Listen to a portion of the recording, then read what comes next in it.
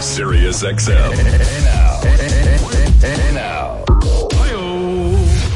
Howard Stern. On today's show, Howard welcomes back actor and director Bradley Cooper. I couldn't get into the Sky Bar at the Mondrian Hotel in L.A. when I first was. I remember I had my buddy, and I was like, come to L.A., I'm doing a TV show, Alias, it's going to be crazy. Right. We get there, we can't get in anywhere. No one's looking at us. We're just sitting back in our one-bedroom thing I'm renting, depressed as hell that night. My sister comes out to visit for a week. She wants to kill herself. I mean, it was like, L.A. can be horrible. Quack, quack. Quack, quack, quack, quack, quack, quack, quack, quack, quack, quack. I was doing quack, quack all Thanksgiving. Quack, quack, quack. Nobody laughed. Nobody gets it. Nobody knew what you were doing. No one knew. Quack, quack, quack, quack, quack, quack, quack, quack, quack, quack. I just came from the morning prayer circle that we do before every show, asking the Lord to make us do a good show and to bless us as we try to make you laugh and entertain you all morning long. Everybody join hands. When did you get that idea? Well, let's see.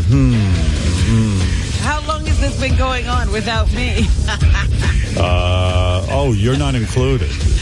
You are left out of the morning prayer circle. They don't pray for me.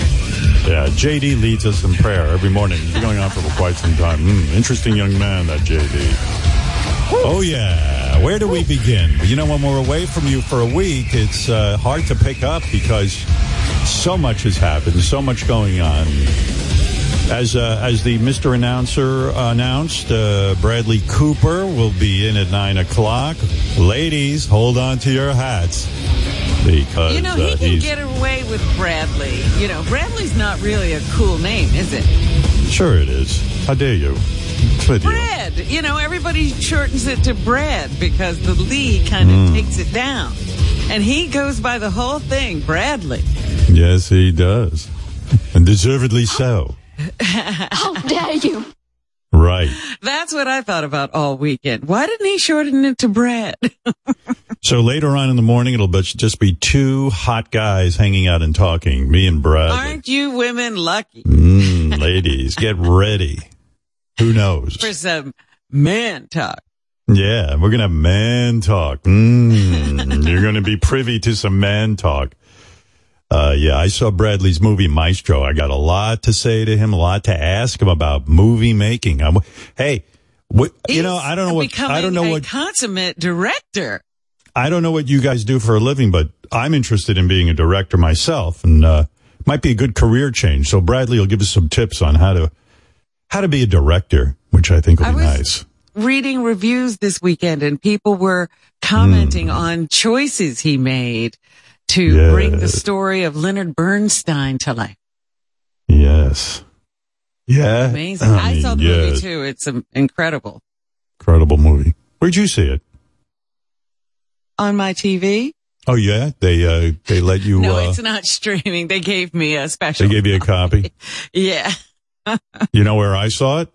Where? At Bradley's house. Well...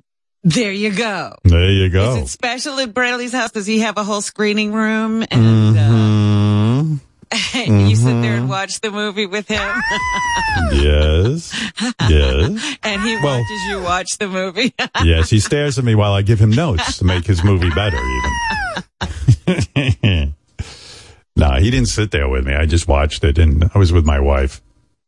And I would imagine it'd be kind of hard with just the two of you there? No, he puts the movie on and he goes, all right, I'm going to excuse myself. I go, well, hey, why don't you watch it too? But I guess it's not cool to watch yourself, so. I'm sure if you had a wrong reaction, that could have freaked him out. Yeah, well, I loved it, so he knew it too. He knew the movie was really good, so he was just, he felt confident showing it. He knew no one was going to walk out of it and go, oh, this sucks. Nobody was going to laugh at a place that wasn't supposed to be laughed at. Yeah, you don't want to show me a movie and have me in your house if it's shitty. Because I will be searching for things to say. But anyway, so we'll hear from Bradley Cooper later on, who Must be exhausted because I saw he was at the Eagles game. I think it was Eagles playing. Who were they playing? Were they playing Buffalo? Jesus, they're playing the Bills. I watched it up until the halftime. Uh-huh. Bradley's Was it a nighttime game? No. Watching. What time was I watching that? I guess you would call it an evening game because I was watching it. It was after dinner, but I ate dinner at 4:30. So Well, it was I don't know what for you. Yeah, it was late night for me. Man, that dinner time is getting earlier and earlier, man. Yeah, God. The game ended around 8 p.m., but I only watched that. But Bradley is turning into the Taylor Swift of the Philadelphia Eagles because he was at the game and he's in the owner's box. And I noticed, like with Taylor Swift, whenever something happens on the field, they cut for her reaction. Were they doing that with Brad? Yeah. Bradley, not Brad. Yeah, Bradley was in the box with the owner of the Eagles, Jeffrey Lurie. And so they kept switching to him every time somebody on the team did something good?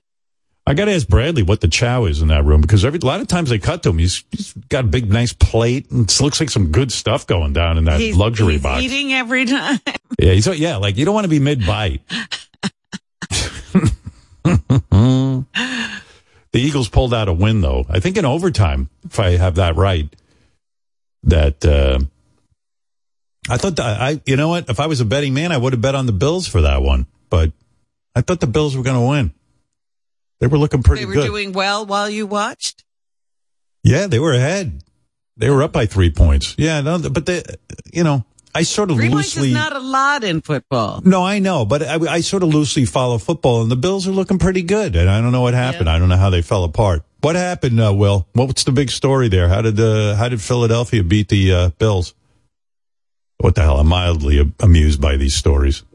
Eagles were down, and their kicker hit a field goal, a 60-yard field goal in the rain to get things into overtime.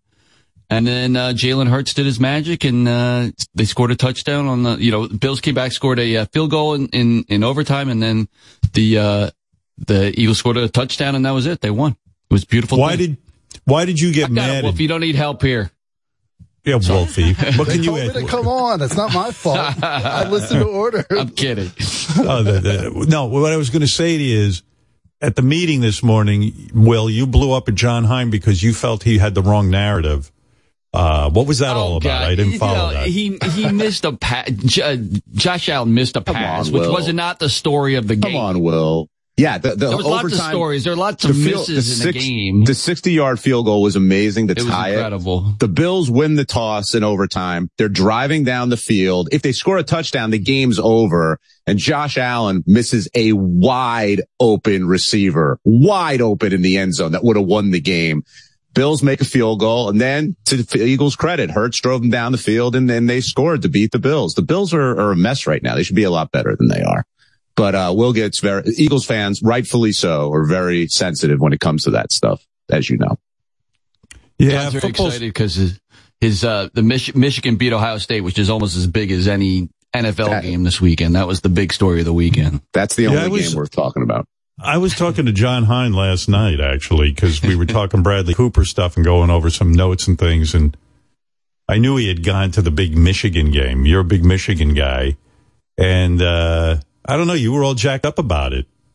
And yeah. You said they stormed the field and it was scary? Well, it was this Howard. We got there. I was lucky enough. I was on the field for the game. And this game, and Will and Wolfie can attest to this, this is the ultimate rivalry in sports. Michigan, Ohio State goes back forever. Schools hate each other, both undefeated. Winner of this gets to win wins the championship, etc.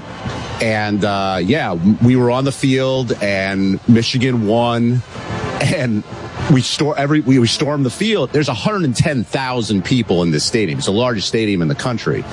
And we ran out and we're all excited. And all of a sudden you turn and everyone is coming. And it was terrifying. You're there because you're cheering and then you can't move. You can't get off the field. My wife is like tiny. There's my wife on my back when we won. Oh, wow. Yeah. It was so exciting. And then we're trying to get off the field, but students all drinking since 6 a.m. because it's a noon start. They're coming on. You're trying to get off. It was like a concert where you read about people getting trampled. It was terrifying. But first of all, what are you doing out there on the field? You're a grown-ass man. I mean, what's going on there? Oh, I'm an alum. I'm a huge Michigan fan. I'm thrilled to watch the game and be privileged enough to get down there and stand on the sideline during it. And, I don't know. It's the second time I've done it. They won both times. I'm not going to say that's a coincidence, but it was just a thrill to be there, honestly. And, I'm not playing the game, but I'm definitely, very excited. Looking at that picture of you and your wife on the field, does anyone ever say to you, I don't mean this, I mean this is a compliment to Debbie, your wife. Does anyone ever mistake her for like your daughter? Cause you look way older than her. Like you almost, like she's on your back and she looks like he was picking up a kid. Yeah. Yeah. I mean, she's aging way better than you. I mean, no offense. No offense, Howard. It's been that way since we've met. Believe me, I know what I've got there. But we met there in 1985. Like that's our spot. We love Ann Arbor, and she's as big a fan as I am. But yeah, the people I often get what the hell how did this happen? What are you doing with her? Is there video of you running onto the field? Cause I'd like to see that. Just you running. That would be amazing. Well, so my daughter was there too. So we were like, okay, here's the plan. We're meeting at the 30-yard line on the Ohio State side of the field. If this happens, because Ohio State almost came back and won the game at the end. Michigan had interception. They win the game and we bolt immediately to the 30. And we get that picture and we're jumping up and down and everybody's all excited. And then, as I said, you turn and you just see a flood of people coming at you. And it is a terrifying thing. Exciting. I tell you, man, I don't get the whole like stampeding. I miss out on a lot in life because I'm not as passionate as most people, or I'm not as crazy as most people. Like I see people starting to run onto a field. I go, this looks like danger. I'm going the opposite way. That's me. Like I don't get it. Like even my daughter was with one of my daughters lives in California, and she came in with her family to be with us for Thanksgiving. It was a great Thanksgiving. Had all my kids here, my granddaughter, everything. I mean, it was fucking awesome. And so we're all hanging out. And then my kid says, well, we got our flight booked for Sunday night. And Sunday night is peak Thanksgiving traveling. And I say to my kid, how is it you're my daughter? I'm so neurotic. I would have left on Saturday to get home a day early to get all set up. She goes, Dad, you're uptight. I'm not, she didn't get back to California till 4:30 in the morning.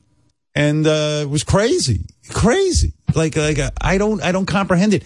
And it's the same thing as you. Like, you see people stampeding into a field. I go, where could I be the safest? In fact, I won't even go to the Michigan game. I'm watching it on TV. I don't want to be around crazy people. I don't want to be. Well, the thing of it is, Howard, once everybody rushes onto the field, there's nothing to do. There's nowhere to go.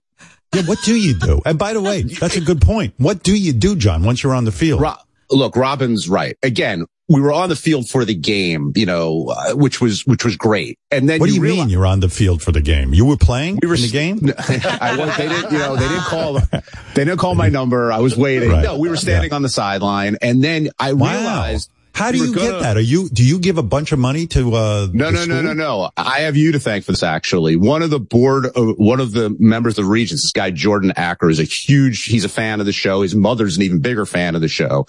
I was going anyway and had tickets, and he's like, hey, would you, if I was able to do this, would you want the pass? And I said, of course, that would be great. And, so I have him to thank for it. And then when you're on the field, for the game, it's just a different experience. But then it clicked in my head, wait a minute, we can't get out. If we didn't want to storm the field, like we were going in the wrong direction because 100,000 were coming this way. So we were going on the field regardless. And then in the middle of the field, that's where the players and the coaches are, and everybody wants to, say great job, this and that. And then they clear out a tunnel so the players can get off. But you can't go through that tunnel. So Robin's right. You're standing there, you're cheering, you're clapping, everyone loves each other. And like, now what do we do? And they're making a stadium announcement. Could you please leave the field? It's time. We're thrilled that we won. And nobody's listening. You got a bunch of drunk students coming out there. Nobody's listening. Everybody wants to get on the field and jump and party. And so it was great. And then it was terrifying. You were kind of like the Spike Lee of Michigan State because, Michigan, rather. Sorry, I don't know the difference, but no, there's a big difference. Yeah, which one do you have to be smarter to go to? That's the University of Michigan, not Michigan State University. Which one did you go to? Respect. I went to the University of Michigan. Oh, okay, gotcha. But anyway.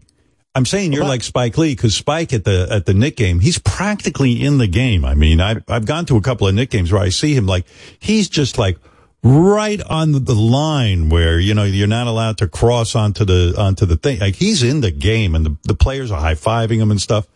So I mean, you are now becoming that guy.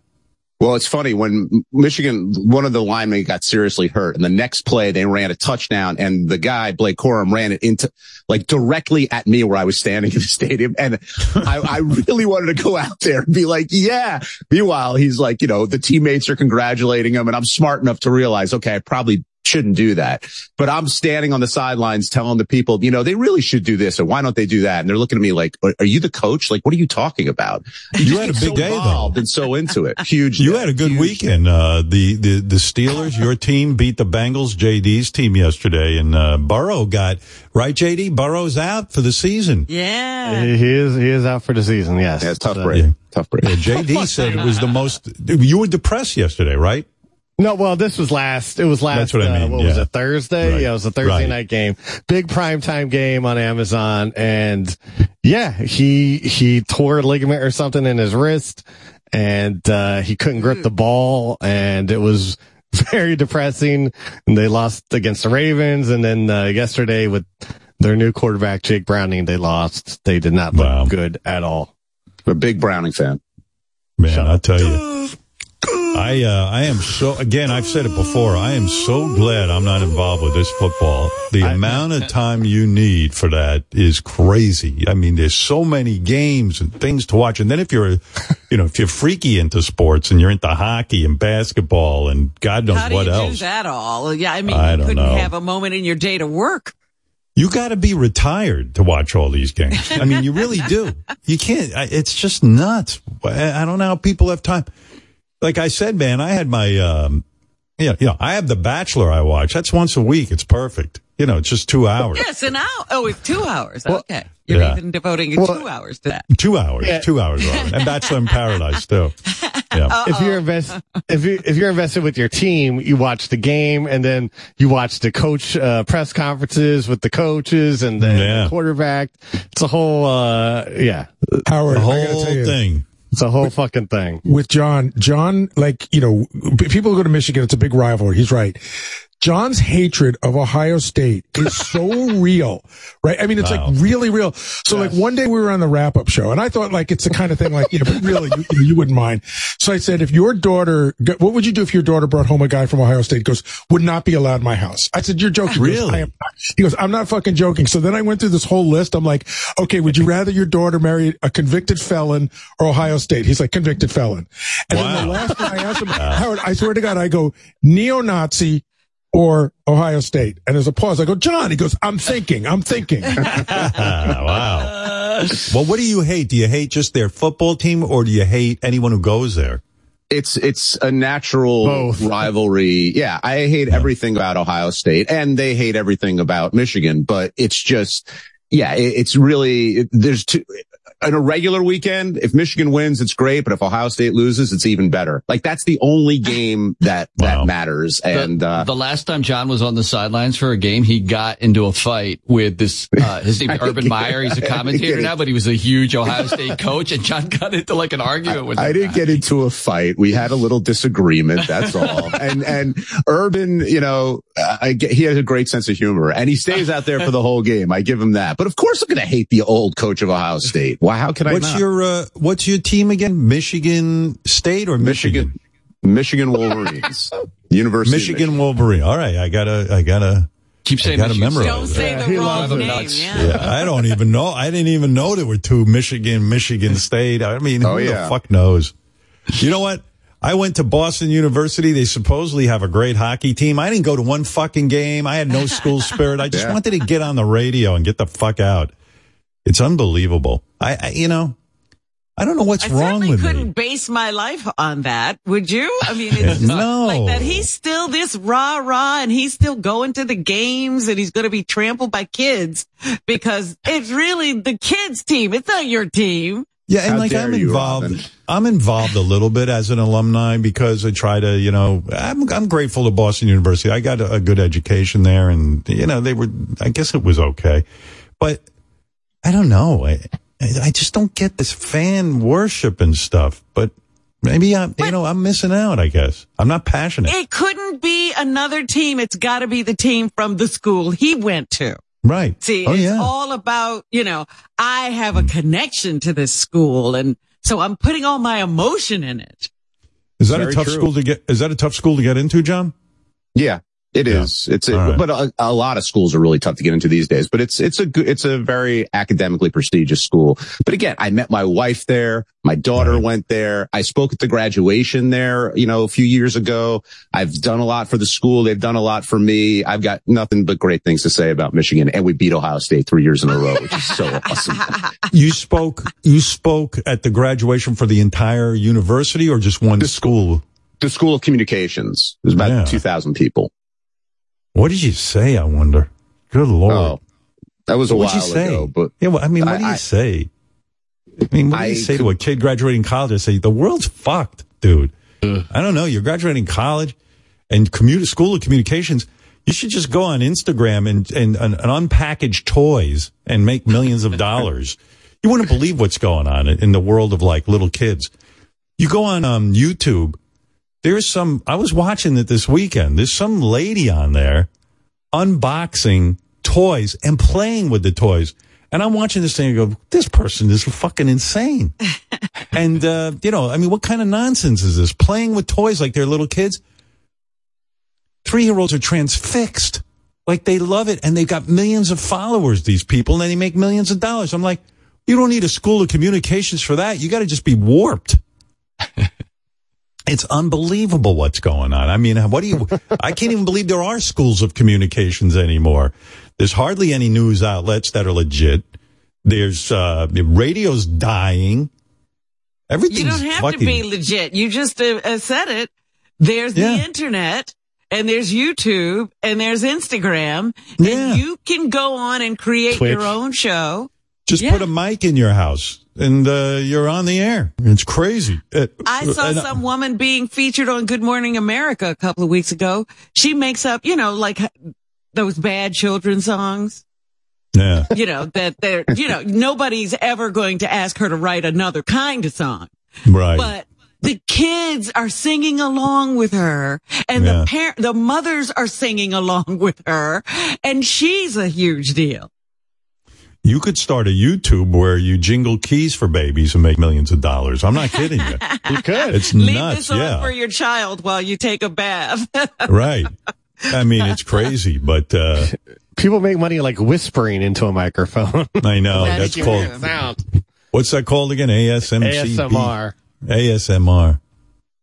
And you wonder why people are paying hundreds of thousands of dollars to send their kids to 4-year universities to get that degree so you can then build the career. And then you see stuff like this and you're just like, what's going on? Like, what did I waste my time on? Don't you have an idea for the YouTube channel? Yeah, it's crazy. I don't even know if they said to me, why don't you come speak at the School of Communications? I'd say my rah-rah speech is a good speech if it's 30 years ago. Like my speech is like, you know what, man, you got to put in thousands of hours. You got to get on the air. You got to really get your mic technique down. You got to blah, blah, blah. But it's all the bullshit. Whole thing is you got to start in small market. That's your place to learn and make your mistakes. Oh my God. My speech is right out the window. My speech is bullshit now. And don't ask me to speak at one of these things. Oh, this fucking week was so crazy. So much shit going on. So much stuff going on. I don't even know where to begin. First of all, let me start with that Thanksgiving Day parade. Who the fuck is watching this thing? They said on TV that it's like 20, I think they said the audience for the Thanksgiving Day parade is 28 million people, something like that. And I'm like, Howard, again, you're out of step. Yeah. Who the fuck is what? I mean, And then they extended it an extra 30 minutes this year, believe it or not. Do you know they replay it just in case somebody missed it? I found that out at the Thanksgiving dinner I went to because it's a big deal in their house. They I'll tell you what. Tradition of watching that parade. I thought that it was a replay. I said, there's no way this is current. It looked like this fucking thing was from the 80s. They had Cher. They had Belle Biv DeVoe, or whatever the fuck they are, and Ninja Turtles. Belle Biv DeVoe and the Ninja Turtles on the same float. I go, this must be a rerun. But they finally figured out they don't have to keep making new Thanksgiving Day parade. They don't have to have a new one every year. You know, when I'm in Manhattan and in my place, I'm right near the Thanksgiving Day parade. I could throw a stone and hit it. And I'm like, oh no, the fucking Thanksgiving Day parade fucks everything up. Traffic, you can't cross the street, you can't get into Central Park. It used to be so fucking annoying, but, and you go, for what? Horrible dancing, lip sync. They don't even make an effort to lip sync on those floats. They just stand there and they kind of move their mouth. If they get tired, they stop. It's unbelievable. It's useless. One of my friends said, Greg is waiting for Cher to come on. He won't leave the TV. Wow. I'm like, oh my goodness. And then I guess you go, who the hell's the talent there? They got Cher, which was a good get for them, but most of it is like Broadway shows that nobody watches anymore. They had a Broadway show, Shuck, which is about corn. A show about corn. I mean, what is that? I don't know what happens at the show about corn, but I know it's there. Hey, look here. We got some corn.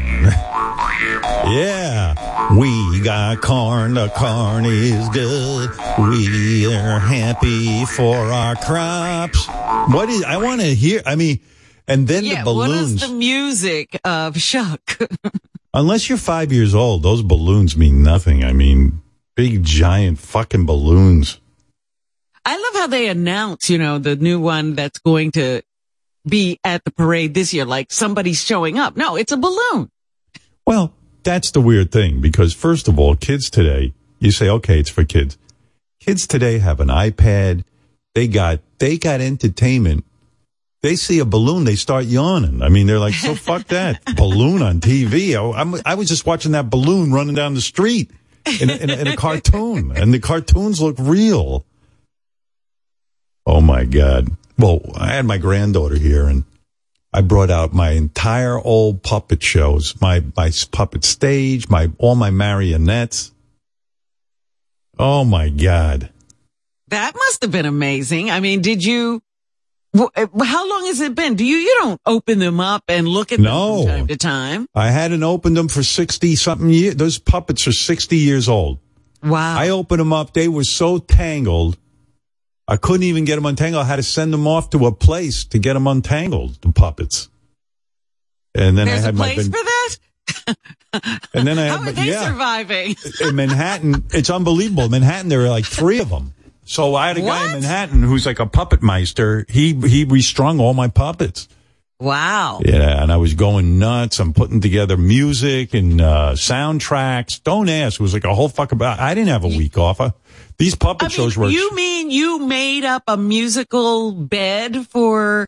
Like you were in a studio somewhere or where? No. You have? What? No. What did you do? I took... I'd go on the Cocomelon website, and let's say one of the little kids is singing Twinkle, Twinkle, Little Star, or like I grabbed the Mr. Ed theme, and I took my horse puppet, and my clown puppet was Wilbur, and the horse is like, hey, I talk, and the clown's like, what the fuck? I'm losing my mind here. What am I, on a trip? And the horse starts talking, and then the horse breaks into, I am Mr. Ed. A horse is a horse, of course, and nobody talks to a horse, of course, unless the horse... Mr. Ed. There, this one. A horse is a horse, of course. Man, I was sweating bullets over these fucking puppet shows, because I wanted them to be good. And then I have a ventriloquism dummy, but my ventriloquism sucks now. I haven't done it in 60 years, so it was like... But I was a genius. I figured out. Did you try it out? Well, yeah. I put a mask on like I had COVID, so my ventriloquism was perfect. She wasn't distracted Can you still throw your voice? Can you, do that? No, I never really was very good at it, so I can't claim I ever had some kind of expertise. I was always, they had this thing in the back of comic books, learn to throw your voice, and they'd send you this whistle-looking device, and it never worked for me. I never threw my voice. But I put on these full productions every day at 4:00. I put on puppet shows, and it starts with ventriloquism. And the kid was going wild. I mean, hugging the puppet. Did she get to the point where she was like, I'm ready for my puppet show. Let's do the puppets. Yeah, she was super ready for the puppet show. She was like, and very nervous that the puppet show was going to start without her. And I was like, no. I said, it doesn't start till you get there. And she loved it. And she was great. Yeah, and then as soon as it would end, I want more puppet show. But here's the deal. I was afraid that kids today are exposed to so many cool things on that iPad that the puppet show wouldn't have an impact. But it turns out live performance still has a way with kids. It trumps all. I just went to a Broadway show called Anne Juliet, and they have all this current popular music in it. Like there's a Katy Perry song, there's a Kelly Clarkson song, there's a Bon Jovi song. A lot of different people are featured in the songs they sang, and the audience was full of the same people that went to see Barbie. Well, in my puppet shows, I incorporated the song Blackbird by Paul McCartney. Oh, did you? So you're doing it too. I have a Beatle puppet, a puppet that plays guitar, a marionette, And he did a nice rendition of Blackbird, which there was a whole intro to where my granddaughter had to guess what animal I was thinking of. And then singing in the dead of. Did you give her hints? Yeah, well, I made her get it right every time. But anyway, it's like, but I'm telling you, I was up like hours planning these puppet shows because I knew I was competing with the iPad and all of that. Where was the puppet stage? Down in my basement. Downstairs. So it was like a whole thing. Did the whole family show up for the show? Yeah. But I've got a finished basement. I got a finished basement, so it's nice down there, Oh, I know that, Howard. Everybody knows you have a finished it wasn't like we were down in the dungeon. It was a finished you didn't basement. chain her to a wall or anything. No, shackles. Yeah, but man, I tell you, this Thanksgiving Day parade, I didn't watch it, but I'm telling you, if they had rerun the Thanksgiving parade down from like 20 years ago, I wouldn't have known the difference. These fucking balloons and everything else. And then, I don't know. The parade went from 8:30 in the morning to 12 o'clock in the afternoon. And 28.5 million people tuned in. Now I got the stats. It's unbelievable to me. Yeah, another person I was with this weekend, he said, guess what I did? And we all said, what? And he said, I went to the parade. And I was like, what? And he couldn't see anything. All he saw was like the marching bands because Cher and all that other stuff only happens in Herald Square. Oh. So you don't they don't ride up the street with everybody else. Yeah. No offense, but that's bogus. I mean, a parade is, you got to be in there. Like, I remember when George Takei was the parade host. He rode the whole parade waving at people. Yes, well, he wanted to, but, Cher's not doing that. No, Cher ain't doing it. Not even Belle Biv DeVoe is doing that. The sand of, that little time thing they turn over and the sand runs through. Cher knows. She's going to have all. Yeah, she ain't spending 3 hours or 4 hours on a float. She's got life to live. Pretty good getting Cher, but it turns out Cher has a record album out or something, so she was promoting it. And the other thing I saw was a picture of our guest, Dolly Parton, in a Dallas Cowboy cheerleader outfit with hot pants and a belly shirt. And she looked fucking amazing. I was shocked. Did anybody see that? I saw the pictures, absolutely. And I said, can this be real? And so I had to go find more pictures. Richard Christie, what is it, JD? No, yeah, she was at the Dallas Cowboys game, and she looked pretty good. I mean, the woman's She's 76. Got a thin waist. Oh, yeah. She's 76 years old, and I was like, what the fuck's wrong with me? I got my big belly and tits. I should fucking do her workout. What is she doing? I don't know. She's probably not eating much. Yeah. But, and moving. But I'm not doing either of those. I love eating. I ate so much fucking food. I threw my whole diet out the window. I was having pumpkin pie. I had apple pie. I had carrot cake. I had ice cream. Well, you should do that for Thanksgiving. It's all about the feast. I did it all week. Oh, no. Yeah, my weight is way up. Yeah, but Dolly performed at halftime of the Dallas-Washington game on Thanksgiving Day. And, man, I didn't see the game, but I saw the pictures of her. And I was like, what the fuck? What is this? She's 76? Man, I look like shit. But she's in some shape, I'll tell you that. Great shape. Like, insane. I mean, you don't see that very often. Where somebody... how about never? Yeah, with the big tits and the narrow waist. I mean, I was like... This is pretty fucking awesome. I mean, shame on you, JD. You haven't exercised in a long time. You're spiraling into laziness. Spiral. I am in laziness. Very well. Yes, Dolly's 77. I mean, I got to tell you something, man. You know, I'm an old fart at this point. Just doing my workout, which is like really lame. If you saw me working out, you would have that would be a viral video that you guys would love. Well, let's do it. We want to go viral. Maybe I'll do it, but I'm so embarrassed that I swear to you, it's like, you know how I do push-ups now? How? I go on I do them like standing up on the bar, and I just push up basically against the wall. Yeah. Right. I don't even go on the floor and do them. You're on an decline. An incline. Yeah, an incline. Yeah. Or decline, whatever the fuck you want to call it. Whatever it is, you're not on the floor. You're just on, you got the bar down here and then you go to the bar. Like Beth goes, what are you doing? Are you stretching? I go, no, push-ups. What are you talking about? This is weight training. Because every time I do a real manly push-up, which I'm fully capable of doing, my neck hurts so bad the next day. What is it with your neck? Everything hurts your neck. I know. You ride the bike, your neck hurts. You go for a run, the bike, your neck. I know. Well, hey, man, what can I tell you? You know, I said to Beth, why don't you just buy me a set of weights for Christmas that are hot pink?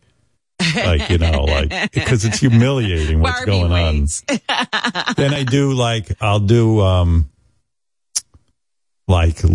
legs. And all I do is like 10 squats on a chair, and then I'll do 3 sets of 10. Oh, you have the chair behind you, chair Yeah, squats? yeah. In case I fall down. And it's like, and I'm like, and then I spend a good amount of time just laying on my back on the floor trying to straighten out my head because I'm so hunched over. It's really depressing. I'm really fucking lame. And then and I have a trainer too, which is embarrassing because, if you're watching this workout, you go, what do you need a trainer for? I mean, but I do need one. He's got me in the game because I don't even think I'd work out anymore. He makes you get there to the gym to do something, right? I do something. Because you have to meet with him. Yeah, but I don't even sweat. I don't even need to shower after my workout. You know what I mean? So over Thanksgiving with my kids here and everything, the hot water heater went out. Of course, This is what always happens. Hot water heater, the air conditioning, everything, the heat. It was cold here in the Northeast. Yeah, it all went out. That's crazy. So it was freezing in the house. And I'm like, oh man, whatever can go wrong goes wrong over Thanksgiving when you have people. So, thank goodness we got a guy in to repair You've been a lot waiting of it. to throw a Thanksgiving for how long? Yeah. Everything worked every Thanksgiving until now. Oh yeah. When no one's here, everything works. It's crazy. But I got really upset. I'm like, this is ridiculous. And the kids were like, they were cool. They were like, Dad, it's okay. It'll get fixed. I go, yeah, but why is it that my shit's always breaking? I don't get it. Whatever can go wrong will go wrong. Do you do maintenance on these things? What do you think? Of course I do. It doesn't matter. Nothing matters. As soon as people come over, everything breaks. fucking audio system. The audio system held up. That was good. Wow, the heat, that's a first. Yeah, that was a first. I was like, oh, please, just work. Something work. But what are you going to do? Yeah, so anyway. How long was all this out? You didn't spend the whole weekend like that. We got a guy to come over, which was great. And we just like most of the day was out, from the morning till late afternoon. Hate to think of you over there freezing. Oh, my God. It was cold, but we're all bundled up. I'm like, this is unbelievable. Everybody's in blankets. Yeah. It's like we didn't pay our rent. It's embarrassing. Big famous guy, no heat in the house. Kids are like, what? Like, we even have heat in our house. Yeah, it was really embarrassing. I get very embarrassed by that stuff, but what am I going to do? That's it. So anyway, day after Thanksgiving is called, I don't know if you knew this. It's a gross holiday. Americans celebrate overeating. Plumbers call the day after Thanksgiving Brown Friday. I did not know that. Yeah, there's so many clogged pipes from people fucking grotesquely eating like I did and shitting. The busiest time of year Can you imagine? Yeah. Yeah. It's unbelievable. Poor plumbers. It is a weird holiday. Thanksgiving's my favorite holiday because it's like non-controversial. It's not a religious holiday. But if you really go into the weeds on it and start thinking about it, we're celebrating basically stealing the Native American land. I mean, we are. Let's be honest. You can't argue that. I mean, these people were living here and we just came in and all of a sudden just wiped them all out. That's what we're celebrating. Well, it didn't seem like such a bad thing the first Thanksgiving because the Indians actually gave the Pilgrims food because those dummies didn't know how to grow anything here. No. And they were starving. So the Indians brought food on Thanksgiving. And it's even insulting that they're called Indians because Columbus thought he was in India, so he named them Indians. It's the whole thing's fucked up. Speaking of Thanksgiving, our Trump impressionist called a turkey farm and asked for this is crazy. He asked if there's any turkeys that could misbehave because he wanted to ruin Joe Biden's Thanksgiving turkey pardoning. Here you go. Hello, turkey farm. Hello there. Is this a turkey farm run by American patriots who hate President Joe Biden? Biden, I won't even call him president. He never worked an honest day in his life. He never got a callus on his hand. And he's taking money from the taxpayers way, way too long. So true. Good news. This is your favorite president, Donald J. Trump. President Trump, I love you. Never met you. I can't believe what the world is trying to do to you. Especially sleepy, creepy Joe Biden. Yep. He's about to pardon turkeys at the White House for Thanksgiving, and I wanted to go very badly for him. Okay. We're sabotaging the ceremony. We're replacing Biden's probably vaccinated, woke PC turkeys with ones that will go crazy. Nasty ones. Biden looks dumb, Trump wins. Oh, yeah. So what kind of sicko turkeys do you have for me? Could you train a turkey to bite Joe Biden in the dick, in the little pecker? God, I would love to see fake President Joe Biden getting his knob pecked by a big ugly bird. I mean, you can't train them, but they do crazy things on their own. You can't train turkeys; they're too stupid. What if we just put a nasty porno magazine in the turkey's beak and everyone assumes he got it out of Pervy Joe's pocket? No, they wouldn't. They wouldn't do that. Why not? Well, it would just open its mouth and fall out. These turkeys are useless. Right. What if we shaved down a rabid raccoon? Do you think Biden would know it's not a turkey? No. He wouldn't know what it was. He can't even walk straight. So true. Yeah. What's the biggest turkey you have, by the way? 28 pounds. Let's stuff it with an illegal immigrant like a whole guy from Mexico. Mexicans are so small it could work. Yeah, it would be great. You're right. But very difficult to do. Or I I could just dress up a couple of Mexicans as turkeys and dumb old Biden, he thinks he's pardoning a turkey, but he's really pardoning 2 illegal immigrants who are probably rapists, by the way. Oh, yeah. Then we could impeach him, right? Or maybe we could even lock him up. Yeah. Okay, sir. I'll let you go. Don't give up, Mr. Trump. We love you. I'll never give up dressing up illegals as turkeys for America. Okay, sir. I love you, and I always will. Keep up the good work, and I hope to meet you someday. Not likely. Bye-bye. All right. There you go. A little turkey Thanksgiving humor. Isn't that nice? Yeah, I know. I was shaking my head, too. Yeah. Here's a crazy story that happened. Daryl Hall from Hall & Oates is suing Oates. You know this? I just saw the headline. I don't know what the suit is about. I was like, you gotta be kidding. What is it with rock and roll musicians? They all fucking hate each other. You know, the only guys who are getting along are Insane Clown Posse. Those guys have the secret. I mean, it's unbelievable. They love each other. Violent J and Shaggy 2 Dope. Uh-huh. Those guys get along just fine. They're never splitting up. They don't have a beef with each other. They don't have any beef. Daryl Hall. So from what I can understand, and I don't even understand this, Daryl Hall is suing John Oates because Daryl Hall sold his catalog. And then John Oates, all right, he's decided to sell some of his catalog. But Daryl Hall doesn't like who John Oates is selling his catalog to, and he had some sort of restraining order against him selling his catalog. And it's some kind of crazy fucking thing. But meanwhile, now maybe I'm wrong, but I always thought Daryl Hall wrote most of those songs. I think Daryl Hall's probably pissed that he just didn't take the songwriting credit. He probably gave John Oates some kind of publishing because he felt bad or something. But maybe I'm wrong. You're a big Hall & Oates guys. Didn't Daryl Hall write all those hits? I mean, early on, they wrote everything together, their first bunch of albums. So I don't know. I'm not sure who wrote what, but they do seem to have some sort of publishing together, whatever it is. And, yeah, Daryl's just pissed that John's selling it. It's first of all, we only know a little bit. The whole lawsuit was sealed, and these are only little things that are dribbling out. So we don't even know what the whole lawsuit is.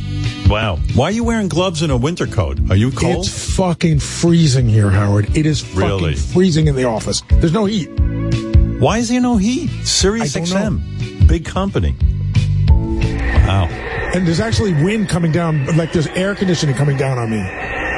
Wow. Yeah. It's fucked up. You know what? It's funny with New York. Most of these Manhattan buildings, they always act surprised that winter's here. You know what I mean? Like the building doesn't know. Every year it comes at the end of November or the end of October, somewhere between the end of October and December, it starts to get into the 30s and 20s. And the buildings are like, we didn't know this was happening. We didn't know. It seems like there's only an off and on switch for the whole building. And no you know one what else? turns it on. It also seems like these buildings don't know it's Monday when people come back to work. Like they shut down everything for the weekend. That used to happen to us at K-Rock all the time. Yeah. We'd get into 5 a.m. and they're like, well, the maintenance guy doesn't get until 8. I'm like, yeah, but we're here. It's fucking freezing. Because I was looking at Gary's face and I went, boy, his teeth are getting bigger and bigger as he gets older. And I realized those aren't teeth. Those are icicles hanging off his teeth, Robin. You see that? So I apologize. Gary's got a big parka on and gloves. It's like he's going skiing. Everybody here's wearing a jacket today. Wow. Yeah, well, Sirius recently spent a ton of money renaming the Sirius dog Stella. We had to do a lot of research. And I think they just ran out of money for heat. So Stella or Stellar? Stella, but I think it's a play on stellar. Like, okay. Up in the sky, it's Stellar, AR. Yeah. But Howard, to get back to the Hall & Oates thing, they have dates coming up that they've canceled. So now they're just going to stop making money. Wow. Fucking unbelievable. Why would you think that Oates had something to sell that Daryl's name isn't on? I don't understand that. Howard, do you remember we had Sam on from Sam and Dave Remember those two guys? Yeah. I don't know if you remember the story, but they hated each other. I mean, hated each other. So they used to get separate dressing rooms, and they would go, ladies and gentlemen, Sam and David. They would enter from opposite sides of the stage, sing all the songs, and leave and never talk to each other for 20 years. Which is unbelievable because, when you're performing in front of a crowd and you look over at your partner, there is a certain kismet. There, you kind of have a certain appreciation for the history of your musical love affair. But man, you got to really hate each other. I heard Hall & Oates on their tour. They're in separate hotels. I mean, it's that bad. Hotels. They don't want to run into each other in the hotel. They can't even be in the same hotel and different rooms. They got to be in different hotels so they don't accidentally run into each other. That's crazy. Here's a quote. Last year, Daryl Hall told Bill Maher, John and I are brothers, but we are not creative brothers. We are business partners. We made records called Hall & Oates together, but we've always been very separate, and that's a really important thing for me. So there you go. Something's up. Well, I know we've never seen them together. No. Have we? Maybe we did. I remember we had Daryl on, and I got a kick out of Daryl. He's great. Yeah. And then I think, Gary, correct me if I'm wrong. I know we had Oates in at one time. Yeah, so I think it was them. Yeah, I think so. I thought it was you at first, and then it turned out it was a guy who looked like you. Oh, no, we did. We had them on because I remember I interviewed John for the website afterwards. So they were on together, I believe. Oh, really? Yeah. I have no recollection of that, sir.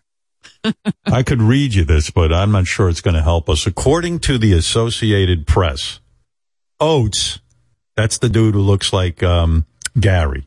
Oates is the Gary-looking dude. Oates signed a letter of intent to sell his half of the duo's business venture, dubbed Whole Oates Enterprises. By allowing the firm that he was selling stuff to see the two guys' confidential business agreements, Hall alleges that this was an indisputable breach of the contract and thus filed a restraining order to stop Oates and Primary Wave from further pursuing a deal. So here's the weird part, Howard. Primary Wave is who we deal with when we book them. That's their management company. Right. So that makes it even more confusing because John seems to be selling his half to their management company. So I'm very confused. Yeah. Well, anyway, the two of them are at each other's throats. Here's another weird thing. This is getting back to football and Thanksgiving weekend. This is crazy. This is Richard and his wife. I don't know, we taped them or something. I don't know what it is, but Richard and his wife. She's a big Eagles fan. I know she's a big Eagles fan, and Richard's a big Chiefs fan. And I guess the Chiefs played the Eagles at some point. And who won that one? Didn't the Eagles win that one, Richard? Unfortunately, her Eagles won. Yep. Yeah. But she was happy for Thanksgiving, so that's good. I'll tell you what. I mean, it's unbelievable. He found the right woman for himself. This is his wife watching the Eagles game. Wow. Winning.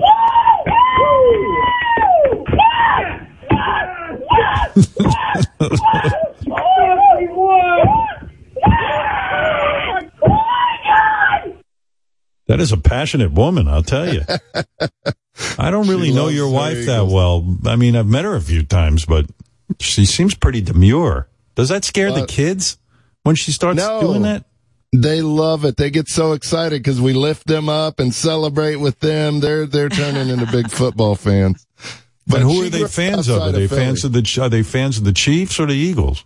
Both for now, and we'll let them decide when they get older. But we're both trying to make them fans of each of our teams. It's like a religious household that, mixed marriage kind of thing. It's crazy. But, I'm hearing Richard trying to do something. What are you doing while she's doing that? Well, a lot of times I watch the kid. If the Eagles are on, I'll watch the kids so she can enjoy the game and chill out. I see. Yeah. But for the Eagles Chiefs, she wouldn't let me watch at the house. I asked her a week before, I'm like, are we going to watch your Eagles play my Chiefs together? And she's like, no, you got to get the hell out of the house. So I was banished because when they played in the Super Bowl, we watched together and it was a horrible experience. The Chiefs won, but then she was so upset I had to console her. So she kicked me out of the house and I went to, this place I love in Queens. It's a Kansas City bar where all the New Yorkers who are from Kansas City go to watch the Chiefs. Here's Richard at the bar screaming about the Chiefs. It's a for Kansas City Chiefs! First down!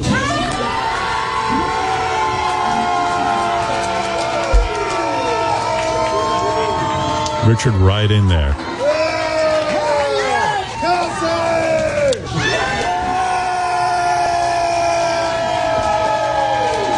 Wow. That's good for Kansas City Chiefs! I just got a note here. During the Eagles games, Richard's wife goes on profane rants on Twitter. Wow. Really? She does. Oh, yeah. She's been doing that for years. What does she do? Like, she'll start screaming on Twitter? She'll just write the F word, like if something bad happens and there's no context or anything to it. But a lot of Eagles fans follow her because they love that. They love her passion for it. You know, she grew up an Eagles fan outside of Philadelphia, and Eagles fans are passionate. Did you see that? Did you hear that clip that Patrick Mahomes, the QB of the Chiefs, wears the same underwear for every game? He's so superstitious. Yes, I heard love it. that. Yeah, made me an even bigger fan. I love it. And he said, he doesn't wash them, which means he's only washed them a few times. No, he said he does. I think I got the clip. Let me just hear. I think he does wash them. You have a few superstitions, and that one of them has been wearing the same pair of red underwear on game day for years now. And I love a good superstition, but, couldn't you just do something like eating the same pregame meal? Did it have to be the red underwear? Well, first my wife Brittany got them for me, so I had to. I'm not throwing y'all down, but I have to wear them, But at the same time, I threw them on that first season. We had a pretty good season that season. I only wear them for game day though, so I can't get. They're not too worn down. They're not like these nasty. I clean them. You wash them. I do. I wash them. I wash them every once in a while at least. Is it a thong? Is it a G-string? What is it? I mean, if we're on a hot streak, I can't wash them. I got to just keep it rolling. So, as long as I'm winning football games, I'll keep the superstition going. Yeah, you're right. Never mess with a winning streak. Patrick. He doesn't, by the way, not only doesn't Mahomes wash his underwear, Richard doesn't wash his underwear, but not for superstition. He's just gross. I'm thinking that, this must be a Kansas City thing. And Mahomes is really being part of Kansas by not wearing or washing underwear on a regular basis. Could you imagine playing an entire game of professional football, soaking through an ass smell and pee smell and everything in that underwear and not washing them? You gotta be fucking nuts.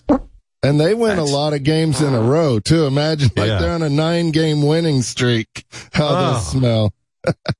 Yeah, he said when we're hot, I gotta just go for it and not wash them at all. I gotta just keep wearing them.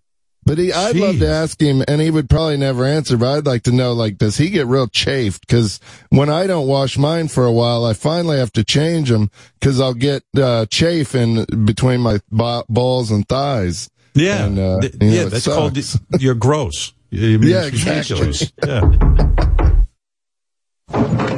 Senator Mitt Romney, how are you, sir? I'm good, Howard. How are you?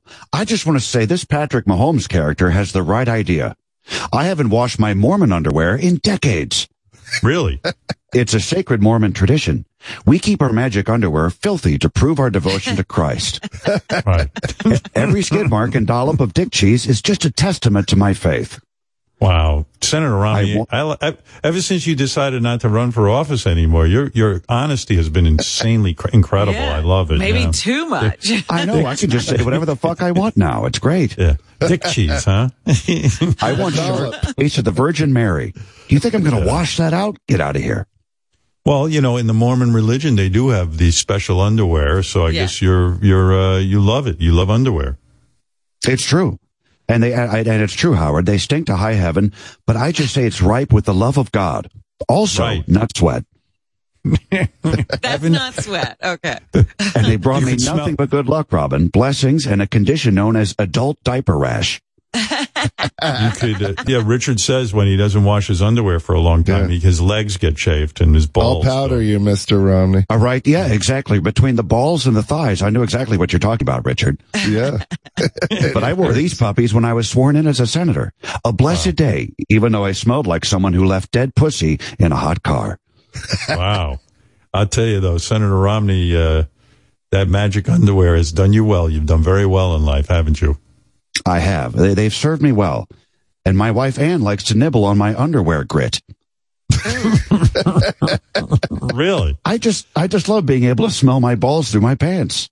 I smell like a porta potty at the gathering of the juggalos. Well, wow. And you're one of the good Republicans, you know what I mean? Yeah, the ones with sense. Yeah, you have sense. Yeah, sense. S-C-E-N-T-S, Robin. Exactly. Sense. Yeah, you still when love, I walk past flowers, they wilt. You still love the Constitution. I mean, you're a real character. Hey, anyway, thanks for dropping by and talking about underwear and stuff. That was fun. Always a pleasure, Howard. Smell you later. Right. Later. Highly entertaining Senator Mitt Romney, everybody. He's awesome. Awesome guy. What else? Oh, here's Richard and his wife making love. What?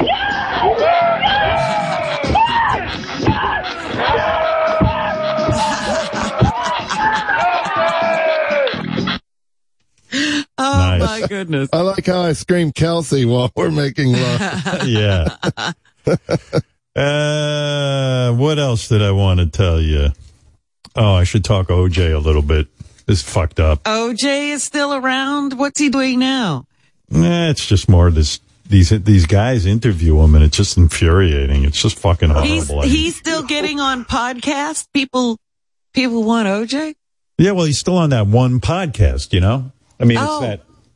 It's the same one we listened to before? Yeah, I mean, OJ's now bragging about pussy, you know, like he's a chick magnet. OJ's appearing weekly as a football analyst on the YouTube show called It Is What It Is. The host is, let's see, the show is hosted by Treasure Stat Baby Wilson with rappers Cameron and Maze. I don't know any of those guys, but my guys who are into rap and stuff tell me those guys got pretty big careers. It's not like, you know, there's some I know schlubby those show. names. I might not know their songs, but I've heard those names.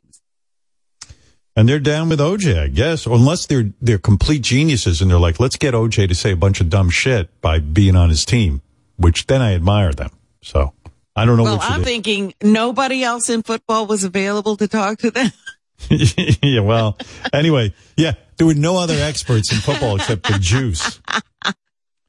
Recently, OJ opened the show by telling Cameron about the women at his local bar, which is like something, again, if somebody has common sense and they kind of, you know, their wife's head was chopped off, you think the last thing OJ would bring up is women. And you would think there isn't a woman on the planet that wouldn't run as fast as they could from OJ, but it doesn't seem to be the case. The fucking world is nuts. Women are strange like that. Women are strange. Yeah. People are strange. Anyway, here's OJ. When they seem wicked, yes. Yeah. So here's OJ opening up about the women at his local bar. It is fascinating. And we are joined with our football analyst, OJ. Uncle O, what's up, Uncle O? What's happening? What's going on? Everything. All is well. Man. I missed you. I thought I'd see you at my little Friday night haunt, which used to be Thursday and Saturday night. But now that I'm not playing golf on Saturday morning, I go to my spot, and you would have liked it. I would listen. Every time I meet you, it's a great environment. I'll just leave it at that. The environment's great. Well, you'd be surprised how many girls got father issues and granddaddy issues. Can you imagine? It is infuriating listening to these guys giving OJ friendship. It is infuriating, but it is fascinating. You'd be shocked how many women have granddaddy issues. No, dude, we're shocked that they have a death wish. Because when you get involved with a gal, it could go really off the rails. I tell you, always was a real lady killer. And waiter killer, too. Hey, OJ. Hey, Uncle O. That's a pretty funny joke. I like it, of course. Uncle O. OJ then tells the guys he has no problem attracting women. His buddies call him bait because OJ brings in the fish. My two main buddies I run with here, Mike and Mauricio, and they used to call me bait. All my teammates, even these guys today, they call me bait because they control with me. And new ladies show up for whatever reason. The ladies show up. So, what can I tell you? All you can do is... In a nice way, you trying to say you're a pussy magnet? All I heard was OJ was a coochie magnet. Because you talking about they used to use him for the girls and all that back when he was playing and all that to get the girls. So now the shoe's on the other foot. Well, I didn't say used to. They still do. Yeah, you missed an important point. Yeah. I better correct you two before you miss the real point. I am still a pussy magnet. That's not a knife in my pants. I'm just happy to see you, ladies. Come on over. I'm just saying. And it's even infuriating when OJ goes, now that I don't play golf on Saturday, I'm at my spot. You should walk into a spot and people should all run out. That spot should be empty because you go there. I'll tell you, these women love me. You'd be surprised. For whatever reason, he doesn't even want to know the reason. No. I don't care why they're showing up. I don't want to know because I'm afraid they'll all go away. He don't want to know the reason. It doesn't make sense. Don't they read the newspaper, these girls? You'd be surprised how many of these girls got head issues because they know I'll cut their head off. I don't ask any questions. I guess ladies love a bad boy, and what's better than chopping your wife's head off? OJ, what do you do to pick up the ladies? I have my pickup line. I go, did you come from heaven? Because you look like my dead wife, Nicole, that got murdered.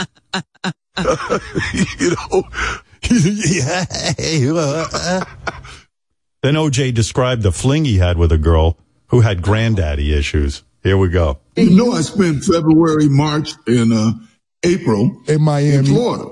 Yeah, Florida. Mostly Fort Lauderdale because it's spring break. And as I told you, you'd be shocked that how many of them girls got granddaddy issues. And I fall right there. Give me an example of a female that had a granddaddy issue that you encountered. I'll give this one's from New Hampshire. It was one that I liked, so I gotta, say I did like her, and it wasn't a fleeting thing. I mean, it lasted at least 3 days. And, oh, you do it 3 days? I'm gonna get you that pink horsepower. I get that pink horsepower. You had to go back to school. Oh, you're our hero. Razzle dazzle. This was a nice young lady. I stayed with her for 3 days. It would have been 4, but she escaped my prison cell. It wasn't a fleeting thing. No. 3 whole days. And then she made the mistake of talking to a waiter, and I had to kill the bitch. It happens. A lot of these young girls at spring break I like because they're old enough to know I'm famous, but young enough to not be sure why I'm famous. I tell these young girls, no one leaves OJ. OJ do the leaving. OJ, only 3 days, huh? That's right. I only stay with the ladies for 3 days. That's when the bodies start to smell. Right. Got it. Holy shit. Just imagine you raise the daughter. Oh. And she goes off to spring break. Dad, I'm dating someone famous. Oh, that sounds interesting. Who? OJ. Do you know what he was accused of doing? And most people seem to think he got away with it. Yeah, I thought he was weird. He read me a poem he wrote. What was that? Roses are red, violets are blue. If you cross me, it's the end of you. Yeah, he means it. You could be sure of that. Despite OJ's success with women, he says his friends sometimes call him a dick magnet. Believe it or not, too. What? He's not only a pussy magnet, he's a dick magnet. Listen to this. There are guys who want to bend over OJ. Yeah. You got the beach. You got the main beach there at Fort Lauderdale, and it's a little crazy there because it's, with me, the boys get on my case, right? I don't know how to use this language. They call me, they be teasing me, and they call me the dick magnet. And I say, come on, man, what are you talking about? Yeah. I get more girls coming than guys coming. So we said, let's count. I hope we started counting. I hope it's definitely girls more than guys. Where I was up to 78 girls, 420 guys. That's crazy. That ratio is wild. But there were fans. There were all these fraternities. It's spring break. God. All these guys down there. Oh, God. What's wrong with the world? It's so sick out there. Hide in your homes. Don't leave. Just go to work and then go right home. Fucking world is nuts. And don't talk to anybody in that trip from home to work and work to home because you don't know who you're talking to. And I like that OJ, is upset that his friend, come on, guys, don't call me a dick magnet. I mean, I might be a double murderer, but I'm not gay. Oh, just saying, guys.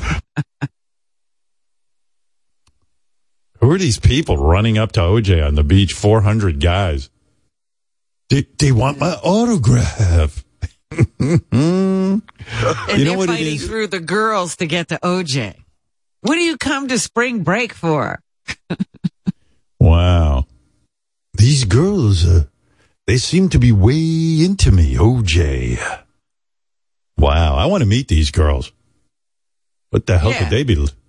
Could the girls who have been with OJ start calling? Yeah, please call in. Yes. Hi. I can't do the impression. I need relationship advice, Uncle OJ. What do I do if my woman leaves me? What are my possibilities that I might do to get her to stay? Oh, that's easy. Wow. OJ, having a good time too. Hey, I don't golf on Saturdays now. A spot. Yeah. He's got his regular bar that he goes to. Everybody knows if you want to hang out with OJ, you come here. Yeah, it's the spot. Well, there you go. My wife Nicole ain't got no head. Somebody went and stabbed her dead. I don't worry. No, 'cause I'm OJ. I owe millions to the Goldman family, but they won't see a cent from me. I don't worry. I'm OJ. I don't worry 'cause I'm OJ.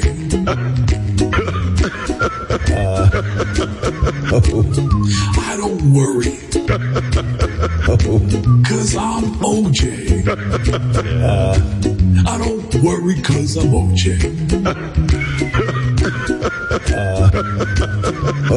I'm just saying, guys. 'Cause I'm OJ. Take care. Take it easy, OJ.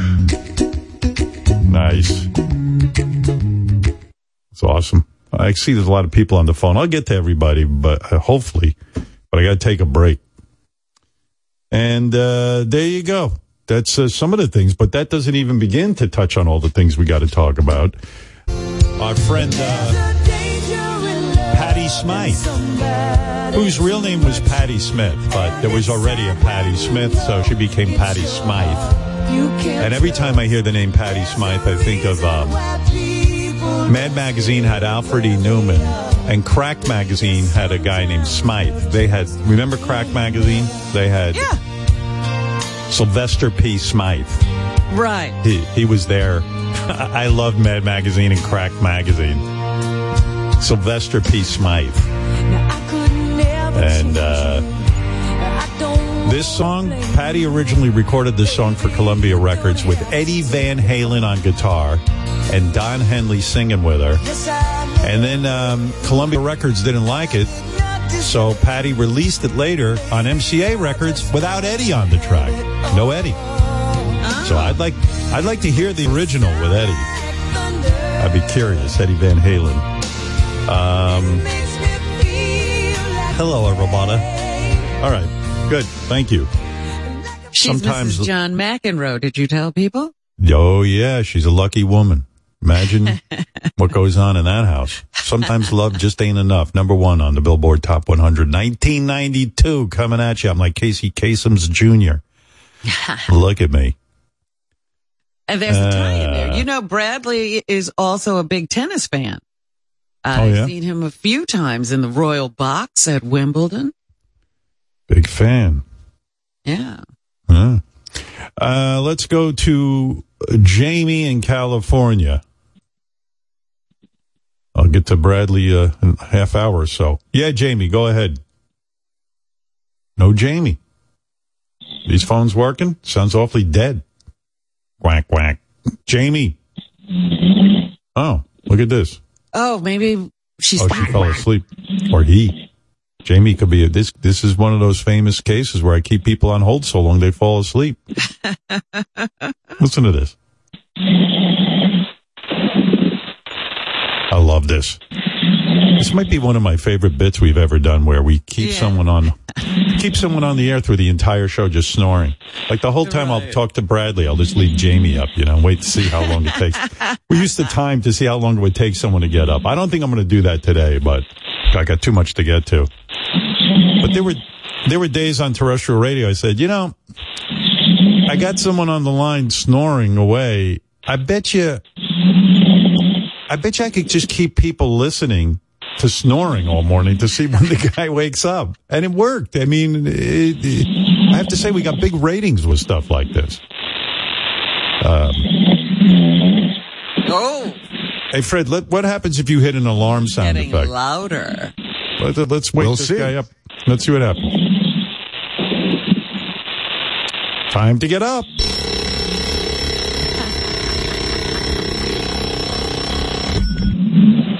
Oh, is that annoying? No. It didn't do a thing. These alarms, they don't work. I'm telling. Try again, Fred. Very nice.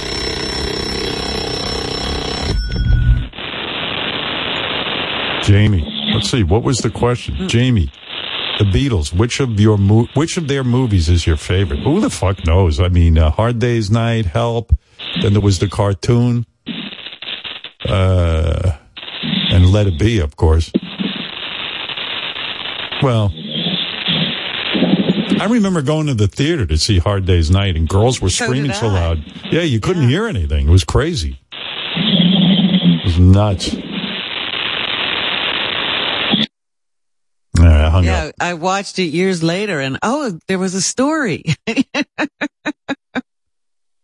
was a real movie. It wasn't just the songs and all of us screaming. Yep. Helen, you're on the air in Indiana. Hey, good morning, Howard. Good morning, Robbie. Good morning, Fred. I just wanted to check and see if you got a chance to watch the special on HBO about Albert Brooks. It was so awesome. And I wanted to know what your favorite Albert Brooks movie is. First of all, I like Albert Brooks a lot. So, who doesn't? But I haven't seen it yet because I had no time to watch TV over the holidays with all my kids and everything being here. So, I had a lot going on. But it is on my list because I've seen Rob Reiner on a couple of shows promoting it. And I think anything Rob Reiner directs is always good. He's a brilliant guy, Rob Reiner. And a real patriot I really like Rob Reiner a lot.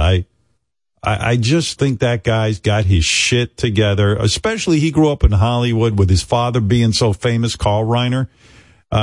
He's somehow pulled out of all that, and he's like a normal dude who's got super talented acting skills, directing skills. Yeah. He's an all-around genius. Reality show and embarrass his parents. No, he's really a together dude from everything I can tell. I sometimes watch him on Ari Melber, and his political views are smart. He's articulate. And then when he directs a film, it's always so good. And I don't know, he just seems like a great guy. And he can do it all. Comedy, drama, like he doesn't, he's not pigeonholed in any way. He's a real auteur, as they say. Yeah. And so he was evidently best friends with Albert Brooks going all the way back to high school. And Albert Brooks would go over his house and entertain guys like, Carl Reiner and, what's his name? Mel Brooks. Because he was a good fan, a good friend of Carl's, Yeah, and Sid Caesar and all those dudes. Like, Albert Brooks would just go over. And one of the things I picked up on some of the promotion with this Albert Brooks movie by Rob Reiner is that he wouldn't even go to a club and work out his routines when he'd do stand-up on Johnny Carson. Most stand-ups, all stand-ups, do not go on Johnny Carson without taking their tested and most killer material and go on there. This guy, Albert Brooks, would come up with a bit in his head and then go on the Tonight Show, and never having done it in front of a live audience. He just kind of had enough confidence that he thought he was funny, and he did it.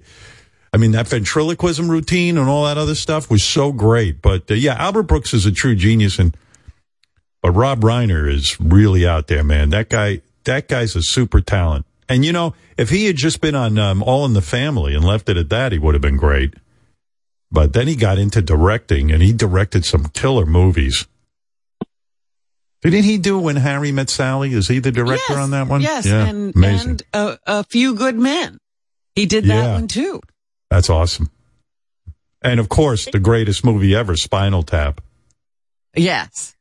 Yeah. Did he direct that? That's Christopher Guest, is not? I think that was Rob Reiner. That was his first movie, Spinal Tap.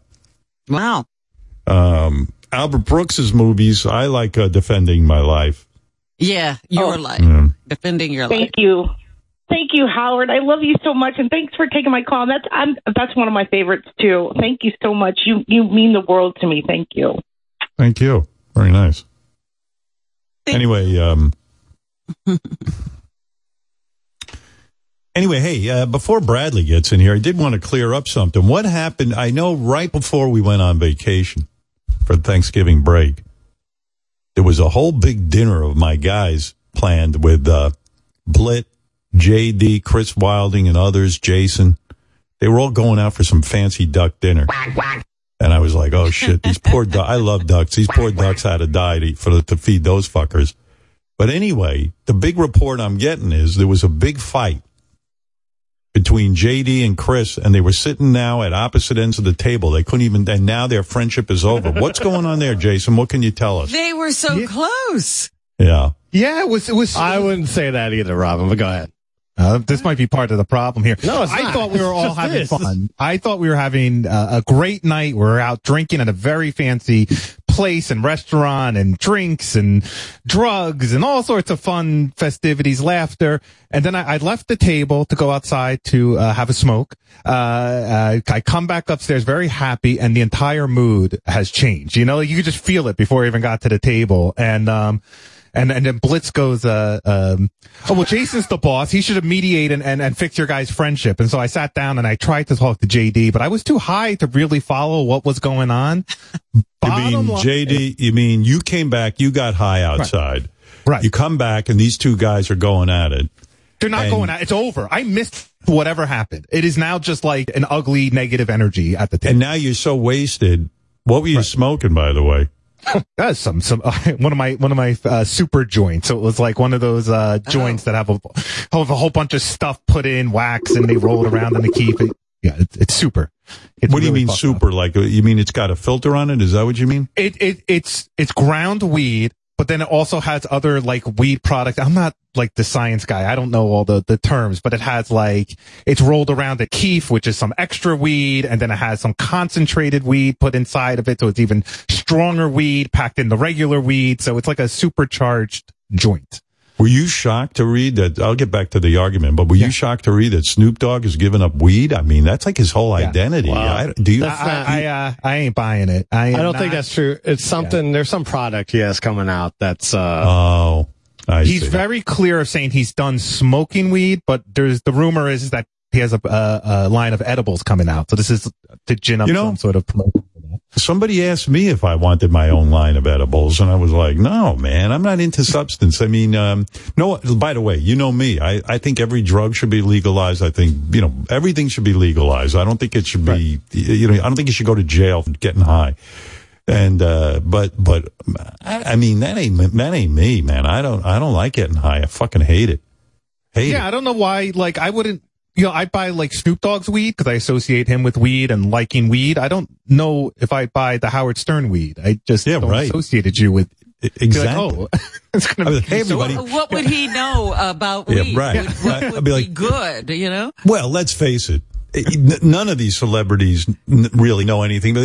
A company has weed and they go, "Hey, can we put your name on it?" Let's be upfront about it. But anyway, let's get back to the argument. So you go out and get high, and you come back, and then I can only imagine being high. And then JD goes, "You go, hey JD, what happened between you and Chris?" And he goes, "I see."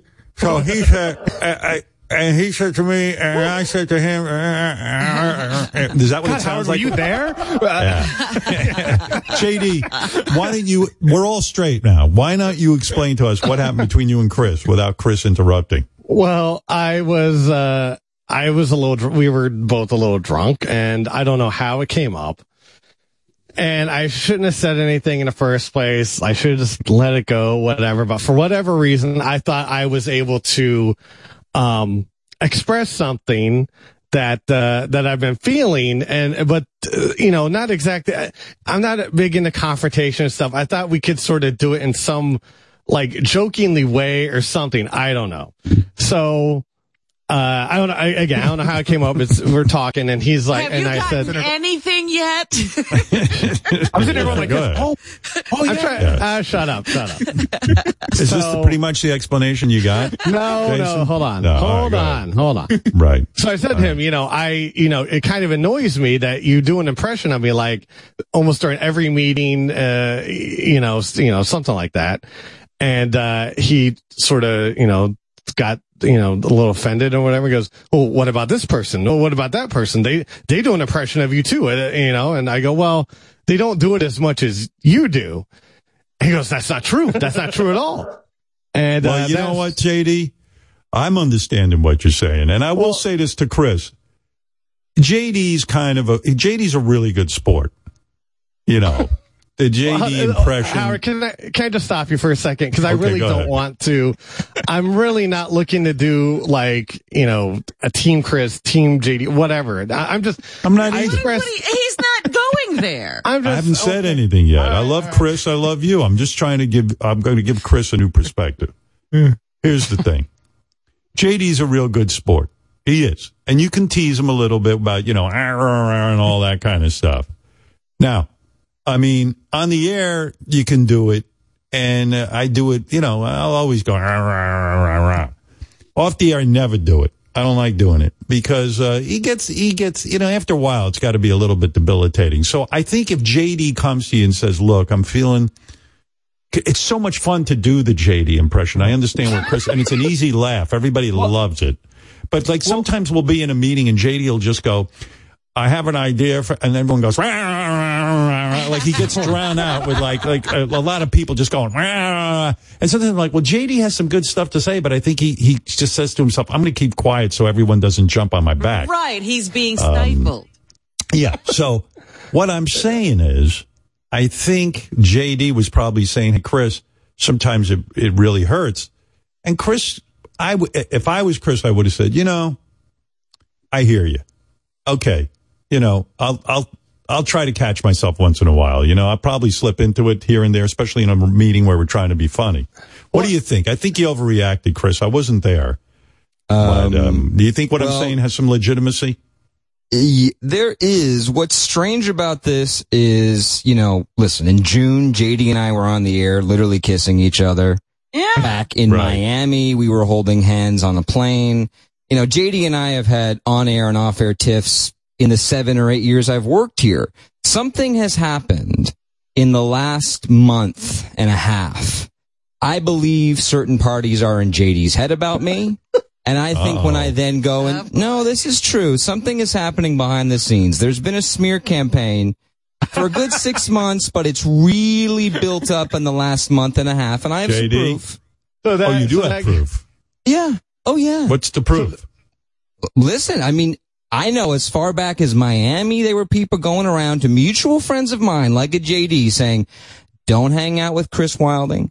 Don't hang out with John Blitt. They're going to ruin your credibility at this organization. It's a smear campaign. Who has credibility? So hold on. Exactly. JD, is there anybody putting a thought in your head? So this was the second. This is sort of what led into this. He goes, I know what's going on. I know what's going on. And then he says this, and then that sort of offended me a little bit because it's like, oh, well, now I can't have a thought of my own. What is JD? No, it's not true at all. Go ahead. Chris, what would the purpose of a smear campaign? You mean to tell me somebody is so vested in you not being friends with JD that they're smearing your good name?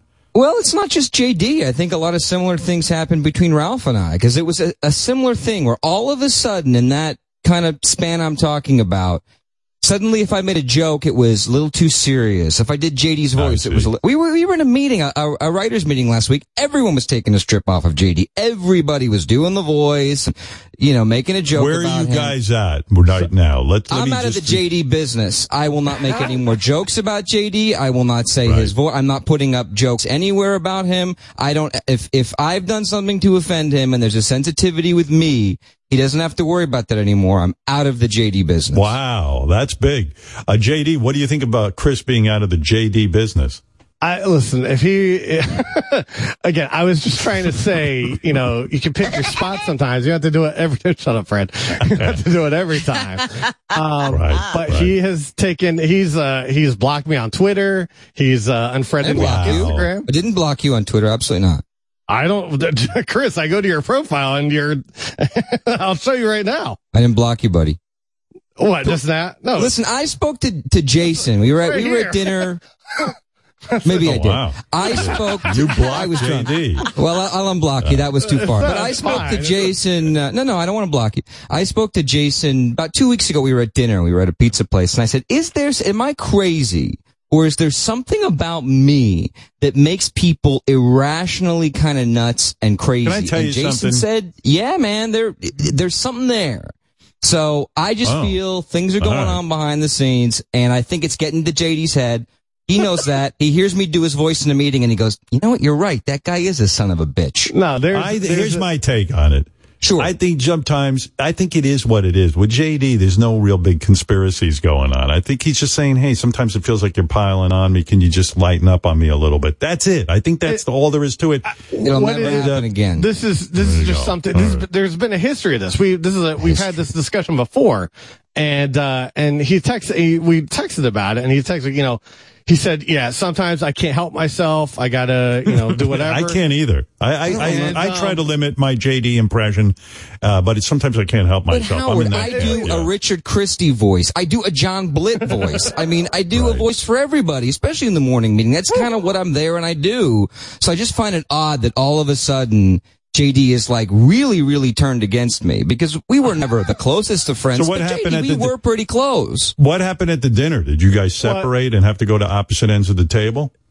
No, it was just there was at one point we were sort of talking to two different people, and I hear Chris, saying, "Oh, I just can't be funny anymore. Apparently, I just can't be funny." And so okay, all right. Chris, who do you suspect is the leader of the smear campaign against you?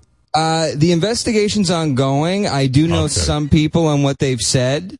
and some of them are off-air people, so I cannot reveal the sources, but the investigation is ongoing. I know people have said I am untrustworthy. I know people have said I will damage I am cruel and mean. I will damage credibility. And John Blitt gets thrown into this as well a lot of the times because we're friends.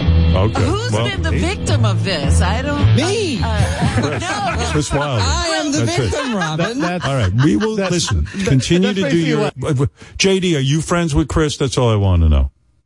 Right now, I work with them. I wouldn't say we're friends. You see, Howard, this was the most uncomfortable, hurtful part of the dinner. And it really did hurt me, even more so than the Ralph stuff. There were two other guys at the dinner who were trying to calm things down. And they said, JD, let's get past this. Really, you do like Chris. You're friends with Chris, right? He would not say he liked me or was my friend. And that must have been a great dinner. JD. And those poor ducks that died while you guys ate them. That's who I feel bad for. The duck was great. The duck was worth the drama. So he likes the duck. He doesn't like me. It didn't ruin it for you? This big we had the duck, and then this was after we ate the duck. JD, this is not like you, man. Something has changed. All right, thank you. On board now. It's enough of your fight. Okay, that's it. I'm done. I've never seen someone eat more duck than JD in my entire life. I just really? That's enough for you. John, I'm telling you something. There were 2 platters of duck, enough for asshole. 6 people. All right. This guy went from one platter to the other one. He's get the fuck out of here. The skin. He was hoisin sauce, the cucumbers, the pancakes. I mean, I've never seen. I don't even know what hoisin sauce is. Exactly. That little plum sauce is hoisin sauce. Oh, yeah. I don't even. The skin was good. Guy. Did he need more pancakes? Did he need more pancakes? Yes. He was like, I like it without the pancakes, with the pancakes. Was there a problem that JD was hoarding most of the duck for himself? I was not and others hoarding. did not have enough? He growled at people when they tried to take a piece, but I was like, JD, relax. There's enough duck for everyone to go around, and we can order more. So it was a beautiful meal, though. A beautiful meal. All right. Thank you, guys. There you go. That's the update on that. Evan, you're on the air in Connecticut. Hey, now. Hey, now. Quack, quack. Go ahead. Howard, man, I'm so excited about this Bradley Cooper interview. I know people say it, but I look exactly like him, and I can't go a day without people telling me that I look like him. Well, you must get tons of women because, Bradley Cooper was one of the sexiest men alive. I know. Listen, my girlfriend bragged about it all the time. So Robin, can you send us a give me a number? picture? I want to see. Can you send us? Robin needs a nude picture. A nude. I think I'm in the parking lot for work, but I might be able to send you a nude photo, Robin. I can send you a photo though if you want to give me Jason's email. Yes, please send us your picture. We need to compare you to the real Bradley Cooper. Very good. Yeah, he's going to be here soon. By the way, a follow-up to that fight. Ari from the Fish Channel was at the duck dinner, and he left because it was so uncomfortable between JD and Chris Wilding. He felt, really? Guys who are into fish, they're not into confrontation. Do you know what I mean? They're very chill. By the way, yes. I don't know why every time these guys go out, it usually winds up somebody fighting. That's not. Hold on, that's not true. I don't know where that note came from. Ari did not leave. Ari from Fish Channel left because he got uncomfortable with your fight. Oh, he might have left the table at some point, but we stayed. Actually, it got to the point Chris and me were just sitting there not talking. I was trying to talk to the other people, and what a fun night. Then Chris eventually got an Uber and left. So. Anyway, my next guest will be here in a couple of minutes. We're talking about Bradley Cooper. He's got a new movie out called Maestro. And as you remember, Bradley Cooper, when I was going to run for president, which I think I might still have to. I was going to say, you didn't tell me you had decided not to. Well, come on. Let's not even go there. I mean, I got to be here with you and run the radio show. You and I have president and run the radio show too. Come on. Meanwhile, look how successful you and I are in terms of our relationship. Like Hall & Oates can't get along, all these rock and roll bands, but you and I, we just keep going. We got no problem, as far as I know. I don't think we have a beef. I don't know. No. We don't go out to dinner, so maybe it's never come up. Maybe that's what's good. Maybe we better not. We used to. Anyway, I just remind you, Bradley Cooper, for those of you who are trivia experts, during my brief run for president, I tapped him to be vice president. He agreed, right. And I don't know how many of you remember our campaign ads, but I thought right before he comes in, it might be worth playing. So here they are. Presidential candidate Howard Stern may be a 3. I look like a big ugly girl. But his running mate Bradley Cooper is a 10. You got any other questions? That averages out to 6.5. Fuck yes! Stern Cooper 24. Basically a 7. Make sure you get your ballot in. Let's call it an 8. I love it. Nice. That was a good one. And then remember this one, too. Howard Stern and Bradley Cooper are more than a presidential ticket. They're a love story for the ages. Hey.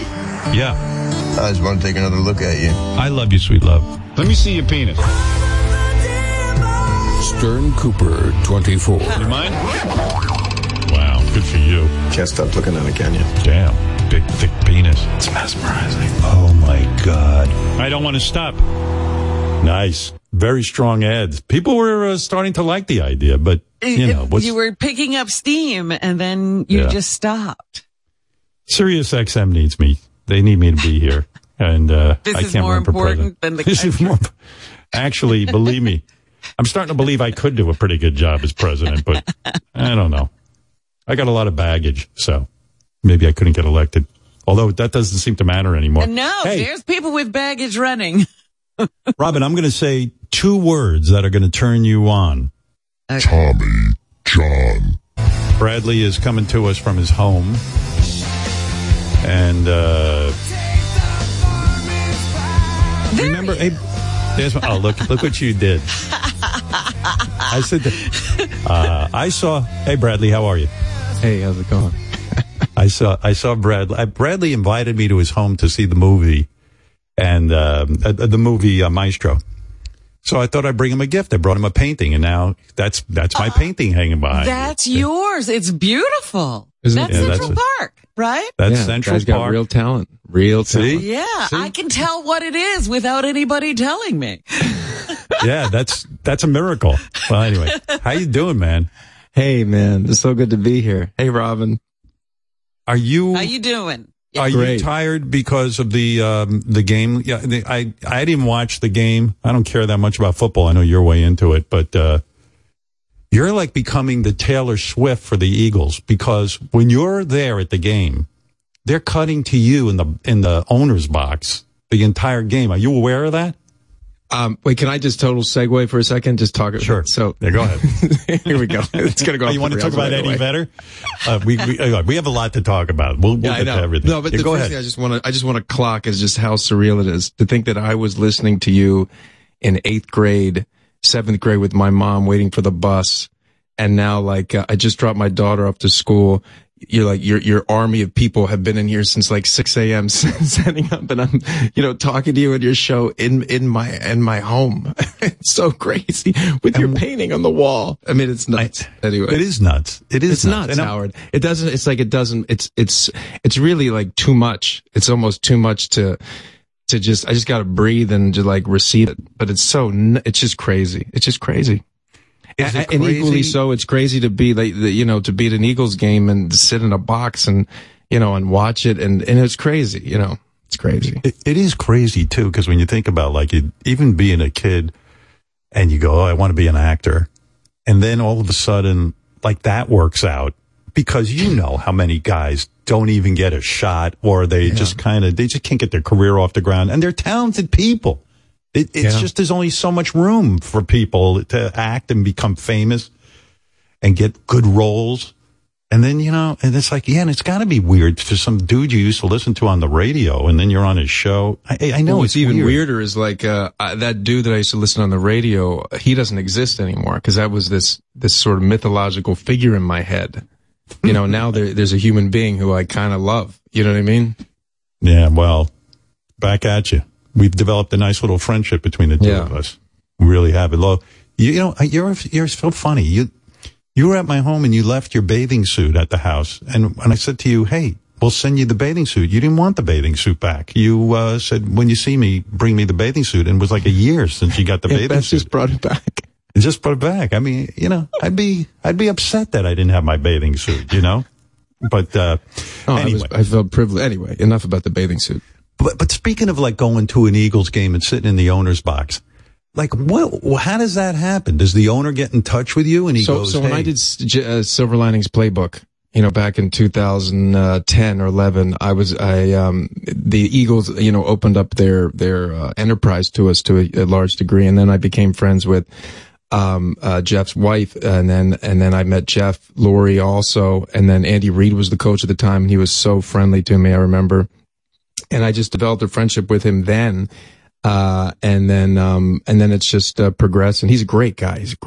And and then I'm just lucky enough to be able to go to a lot of games and been able to bring my daughter and my mom and friends, and it's been amazing to watch my daughter. She now actually is able to tell when we're on defense and offense, and she's like, "Go D, go D." Is it weird to like? Do you get uptight saying to them, "Hey, I want to come to the game"? I mean, because you don't want to be a schnurrer. You want to you don't want to take advantage of their generosity. So you got to time, right? You can't go to every game. Okay, I'm glad you're telling me that. Okay, right? Oh, you didn't know. You've been going every game. Shit. Okay. And how do you get out of there? In other words, it's got to be insane because people get excited when you're there. And do you leave early? Because if I go to a Knick game, leave early. Oh my God, no. I stay to the end. Are you kidding? Why would I leave early? Yeah. And how do they get you in and out of there? I mean, it's really, honestly, it's not no big. I mean, there's a parking lot. Jay, this guy Danny Alvarado, great guy, drives us from New York, and then we go. He's waiting there, and we go right in the car, and we go home. Yeah, I mean, you sit in traffic, but.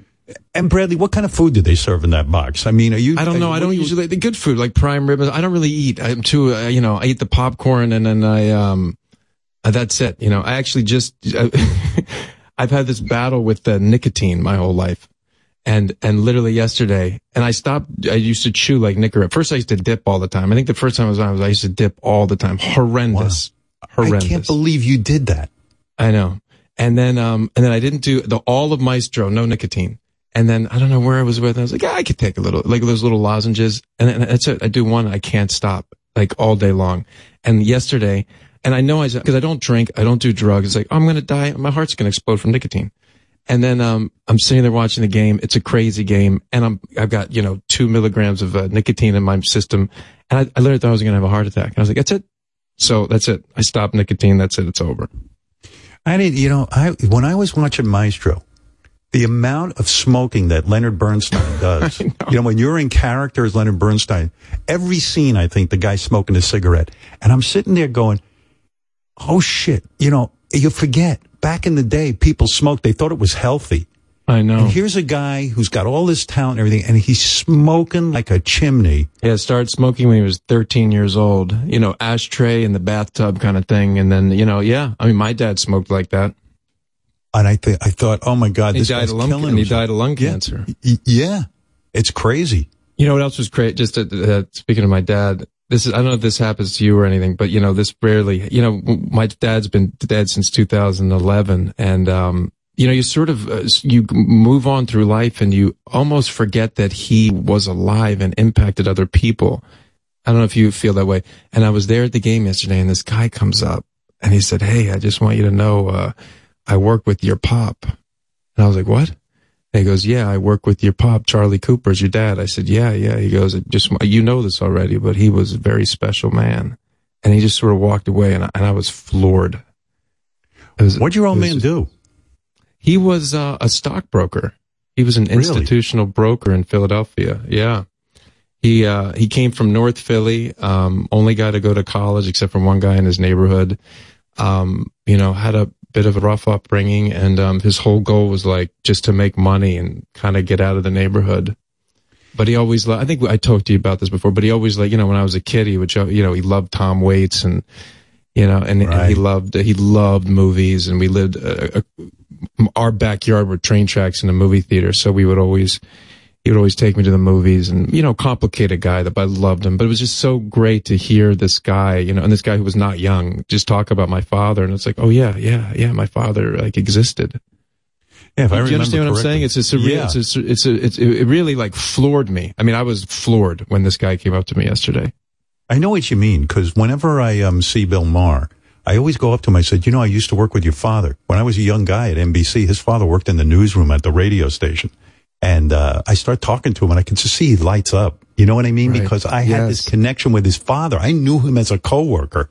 Right. Really, and it's weird. You know what I mean? It's like, whoa. Yeah, it is. I could see this guy's eyes, and he knew Charlie Cooper, my dad. It was just so nice to see another guy who knew my dad and talk about him. And it was like a special moment.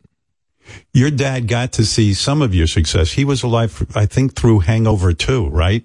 Yes, you're right. He died. We were shooting Hangover 2. I was worried because he was sick, and we were shooting in Thailand, and he died.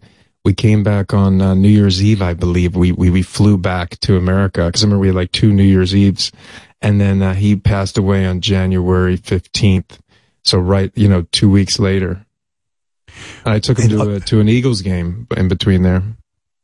Are you sitting there shooting Hangover 2 going, oh, my father's dying, I shouldn't be on the movie Howard, set? I was a mess. I mean, I was like, I was just praying that nothing was going to happen before we finished. Going back to the movie. So you were talking about your love of nicotine and then you gave it up. But I asked you this after I saw the movie. You had to smoke. I mean, how long did you film that movie, The Maestro? How long was the actual filming? 55-day shoot. I think 55-day shoot. 55-day shoot, and the whole time you're smoking cigarettes. Yeah. How do you avoid getting? I mean, I watched. They're not real cigarettes, Howard. They're not. They're just. They're like herbal cigarettes. There's no nicotine. There's no tobacco. It's. I don't even know what it is. It's horrendous. Yeah. It's nothing you want to keep doing. I'll tell you that. But you do wake up in the morning coughing. Yeah. Well, I mean, but they aren't sort of addictive cigarettes. Really? I didn't even know there was. If anything, it'll make you not want to smoke. It's like like smoking like leaves from your backyard that you rolled up.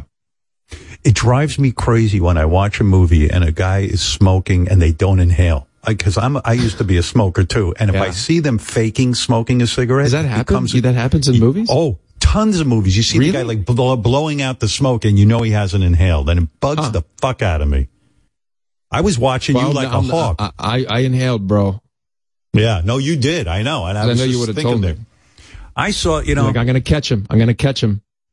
I tell you, this movie, Maestro, I got so many questions about it, and it's really a remarkable movie. I loved it. I loved it, but I don't, first of all, I realized 2 times now you directed movies. Did we ever talk about how I asked you to do Star is Born? Did we ever talk about that? I've never told anyone. Because I felt bad for the guy who got the role. I didn't want to you want to talk about that? Can I talk about it? I would. I mean, such a great story. You tell the story. Howard, we shave your head. And you were open to it. Yeah, the thing was, I love, the thing about Howard, to me is, he was this mythological figure. And then I still remember how many times I've done the show, 3 maybe, but the first time I remember, and I saw you in person, I couldn't believe how gentle your eyes are, how kind your eyes are. Like, you can't even hide it. As much of an asshole you try to be, to me it's like, well, look how kind his eyes are. It's impossible. It's just impossible to hate the guy. Well, go ahead. And I just felt like, and I just, people's faces and eyes and the voice, and there was something about our dynamic, and I thought, as I was writing the script with Eric Roth, I thought, this is pre Sam Elliott, right? There was no brother character. This was the nascent stages. I just done the test with Gaga to try to get her the role, remember? And I showed it to you. Right. Yep. And I went over your place, and was it in a car or something? Yeah, it was weird. It was like somewhere. Yeah, and an iPad in the car. Yeah. You took out an iPad and said, "Hey, this is." You were showing me Gaga, and just sort of early stuff you were shooting. Yeah. And I was most concerned that you wouldn't come off like a rock star. That's because, right. That's right. I was like, I got to hear you sing. And you said, "Hey, do you think I can sing?" I said, "Fuck yeah, I think you're killing it."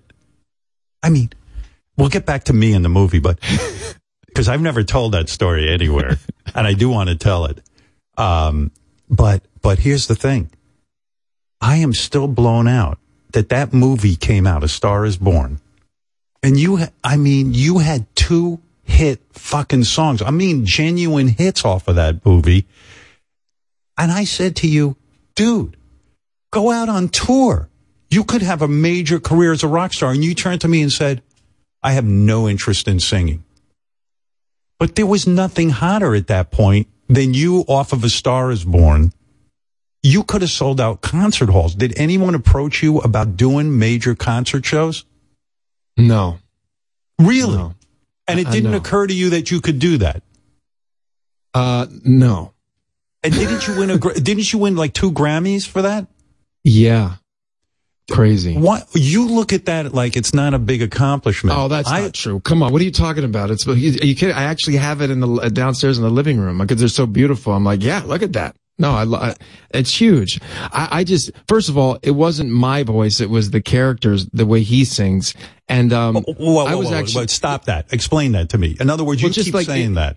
Well, it's just that he sang in a different. That guy Jackson Maine sang with that voice. You know what I mean? If we're gonna sing. Like, I remember Billy Joel talking about he never really, he always could imitate so many people's voices, and his singing voice was a, sort of what's it called? Like a melange, a bunch of patchwork of all these different voices. That's kind of what Jackson Maine is. So if I were gonna start singing as like a whole, first of all, you can't, for me, it's like, that would be a whole lifetime thing. I mean, it took me a year, Howard, of training with this guy, Roger Love. I think we did it 3 or 4 times a week just so I could get up and sing in front of people because it's so hard. I found it because of breathing. So, and it's not something deep inside me. Like Maestro, I spent 6 years on it because I'm absolutely obsessed with conducting. I was not obsessed with singing. I was obsessed with being that I could play a rock star potentially, like everything that sort of meant. But don't you see a theme here? You're obsessed with musicians. You were obsessed with being a rock star. I'm obsessed with music. Yes. And then Leonard Bernstein is a musical prodigy. I mean, you really tie in with musicians. I feel the same way about musicians. They move me. I think they're the greatest artists ever. Yeah, and music's the best art form there is. I mean, and to me, cinema can transcend when you lock it into music. But I have said to people, okay, here, I'll refresh people's memory. This song was huge. Tell me something, girl. I mean, I don't give a fuck what you're channeling here. Well, oddly enough, that's more my voice. And I remember when we were doing that, I did in the lower register, and I was like, this just isn't good. And I said, I think he's got. He also has to show people that he can sing. That Jackson Maine can actually sing, and it's not all just the gravelly thing. So you could have, Bradley, maybe dubbed in a voice, but that would have sucked, right? If you hadn't. Well, there's really no way. The whole thing, when we were researching it, and the whole point of casting, or not the whole point, but the nuclear power of the movie is Lady Gaga's voice. That has to be recorded live. And so we recorded all the vocals live, and then so I had to learn how to sing. Otherwise, I mean, because the story of the movie happens when they're on stage singing. I mean, it would have been a joke. First of all, I would have felt like such an idiot if I was opening my mouth. Right, crazy. And it would have looked bogus. It would have been crazy. And I thought that my voice was good enough that I believe it. As long as I believed it, I'm like, no, I believe it. I believe that guy was real.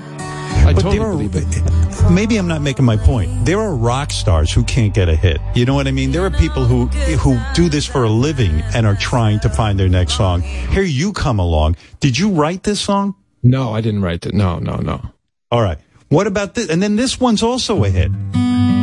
Oh, I love this song. Oh my gosh. Jason Isbell, he wrote this song. Oh my god. Maybe it's time to let the old ways. This song kills me, man. But you're doing a great job with it. I mean, that was one take at 3 a.m. I still remember, and I was like, oh yeah, that was I love that song. That really is the character right there. Did you have any idea when you were recording these things for the movie? Did you have any inkling that, man, these might be on the radio and become huge hits? I mean, I didn't think that, but I did think we were very judicious about making sure we worked on tons of songs. Lucas Nelson, David Cobb, all these great musicians, writers were working with us. Mark Ronson, and I was the bar was like, we can't put anything in the movie that I don't feel like is a dope, really dope song. So I was in love with the music. The only one I was scared of was the one that I wrote myself, Black Eyes, which I was like, I wrote a song and arranged it really myself.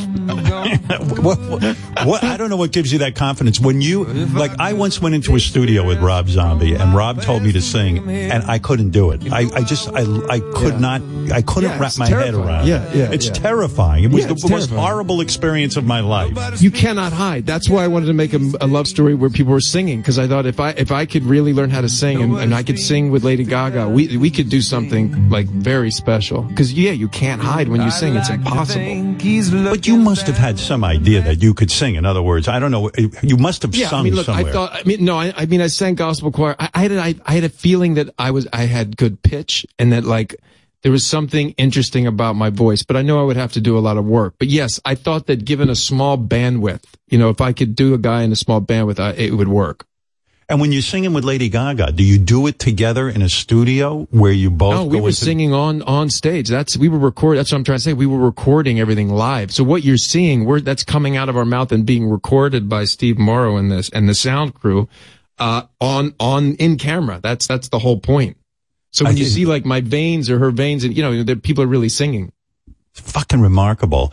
Did you? So when the story was that you I don't know, you went to see Eddie Vedder, right? You were friendly with him.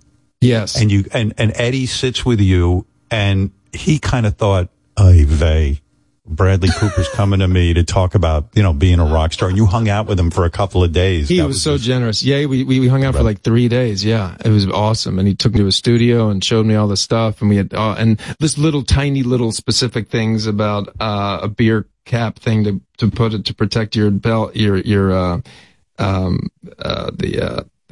leash around your guitar. Yeah, it was awesome. Yeah, he gave you details. Awesome. In other words, you observed little details that you would never know. Yeah. You see, this is what I could learn from you. You know how to hang. You could go over someone's house for a full day and hang out with them. I'm not giving names. What happens to you? Do you get anxious? I get anxious. I don't think people want to be with me for that long. That's so nuts, Howard. How many people listen to your show? Literally, what you do for a living is people hanging out with you. That's literally what you do. But when you go to Eddie Vedder's house and you're at his house, right? And you're hanging and like you're sleeping there too, like you're staying over for the night. I stayed over. I stayed over in his he had a little cabin by the water. That's where I stayed. And don't you get that feeling like, gee, maybe I'm overstaying my welcome? Or it sounds like there's a theme here that I'm not. No, I wish I could do that. I when I went to your house to see the movie, I'm like, oh, this guy must want us out of here already. I mean, you know what I mean? Like we better go to dinner. That's what I mean. You have that ability to hang with people and feel that people are enjoying you and you're enjoying them. Like, I know you go over a guy's house who I admire. I'm not giving a name out. All right, you go there all the time. Yeah, love him to death. Right. Yeah. And I said to my wife, Bradley's at so-and-so's house. And she says to me, what are they doing? I go, they seem to be sitting around like a garbage pail with a fire because they FaceTime me.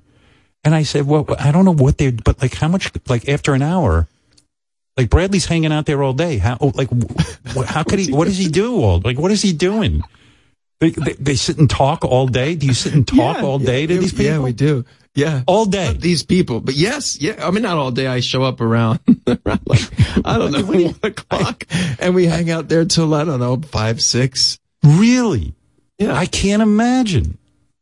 I know when people come to my house, I'm like, oh, after an hour, it's like, okay.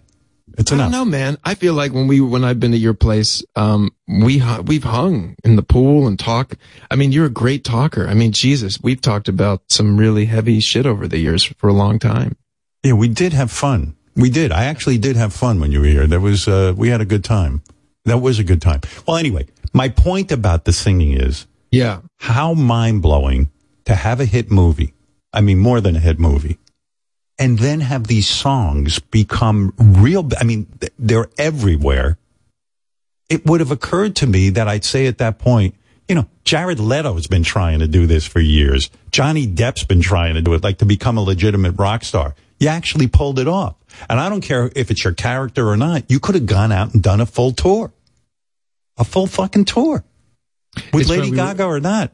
It's funny, man. We were listening, and I haven't listened to it in years. It's so odd that we're talking about this because on the way to the stadium yesterday, I was doing the Spotify in the car, and I'm really proud actually of the soundtrack we've made for Maestro. Like, I love it. And that came out last week, and listen to it if you can. I think it's kind of awesome. And so I was playing that, some songs for that. Friends came with us and my daughter, and then I put on the Stars Born. I put on a couple tracks, and I was listening to it. I was like, stuff's good, man. I was like, it's good. It's really good. Yeah, it's good. and Gaga must have been beside herself because, let's face it, she is a musician and she's always looking for her next hit song. I guarantee you she wasn't expecting that thing to be big. I guarantee it. Right. She didn't know those songs would be big hits for her. Yeah. And it's the so timing, crazy. and who knows? Yeah, you never know. But yeah, I'm so grateful for it. What an experience! It brought me back to listening to those songs. It was like a wave of. That's the other thing about what music does. Just a wave of memories of like, oh my gosh, I forget. Like, yeah, that was a huge chunk of my life. Yeah, unbelievable. And so let's get back to the story. Since I was never going to tell it, but now that you're here and you bring it up, good. You tell it. Yeah. And by the way, I will tell you this: like, I've told 2 or 3 people in my life that you offered me that role in A Star Is Born. And they look at me like, what the fuck? You didn't do it? I go, no. I think the guy who ended up doing the role was fantastic. Just so it's clear, that was before, like, the role that was written for the person that played it. There was this was early things swimming in my head, when I offered it to you. Well, it's not like it's not like it was a totally different role. Yeah, I came to you thinking, well, here you go, you got it. Well, you came to me and you said, hey, you will play my brother. And I went, whoa, he must think I'm a lot better looking than, they're going to be like, well, what the fuck? What is it? This movie going to be like twins? I'm Danny DeVito and he's Arnold Schwarzenegger or something? I don't know. What the hell's going on here? But you said, I'm going to play your older brother or something. Yeah. And I'm going to be like your manager type thing, your agent or manager. Yeah. And I went, no shit. That's kind of intriguing. I said, I'm going to go full on like into it. I'm going to shave my head. I'm going to change my whole look. I was really, toying with the idea. You said, give me a couple weeks. I mean, it wasn't like you said no right away. I feel like there were 3 weeks of me sort of standing by, right? Yeah. You really contemplated this. Yeah, and I would have won him an Oscar, too. I mean, it would have been awesome, me at the Oscars winning But when we started talking about you shaving your head, that was very exciting. Yeah. Can you imagine? Oh, it would have been amazing. Well, I was going to shave my... I was also going to shave my head for Maestro. Yeah, maybe we'll do one day. I think it's going to happen, man. I think it's going to happen. I have to figure out the right thing so that you'll say yes. I don't know. It would have been kind of cool being in A Star Is Born, but it was weird. When you told me you were doing A Star Is Born, I went, Bradley's out of his mind. They've done this movie twice. In my opinion, I don't see how it's going to work. But you fucking believe, 3 man. times. I mean, this was the 4th remake. Oh, that's right. Yeah. I mean, what was driving you on that? I mean, you just love the movie. I mean, the truth is, Howard, as crazy as that is, the one I just made is definitely like 100 times more bonkers. Oh, yeah. I was texting with my friend yesterday. I was like, okay, here's a movie. half. It's going to be in black and white, shot on black and white film in an old aspect ratio, like the 1:3:3, most movies aren't made in now. And it's about a marriage of sort of kind of younger, but then middle-aged and older people. And by the way, there's going to be 6 minutes in the movie where you're just going to see a guy conducting for 6 minutes straight in the middle of the movie. All right. Yeah, that's a movie I want to see. But that is the highlight of the movie when you're conducting for 6 minutes. But it is pretty crazy when you think about it. No, I mean, it's like. Well, I asked you this right after I saw the movie. I said to you, what is it with these conductors?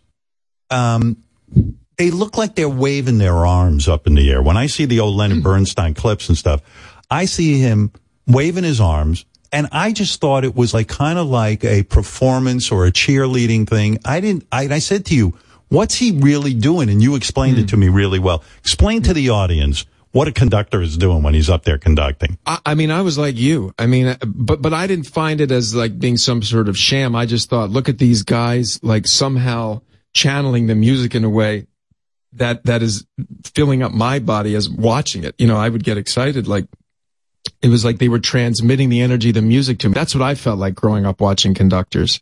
Right. I think that's why I sort of became obsessed with also just the idea of the power of conducting, of just moving your hand and music comes out, from Bugs Bunny and Tom and Jerry. Like it looked like you're a wizard, really.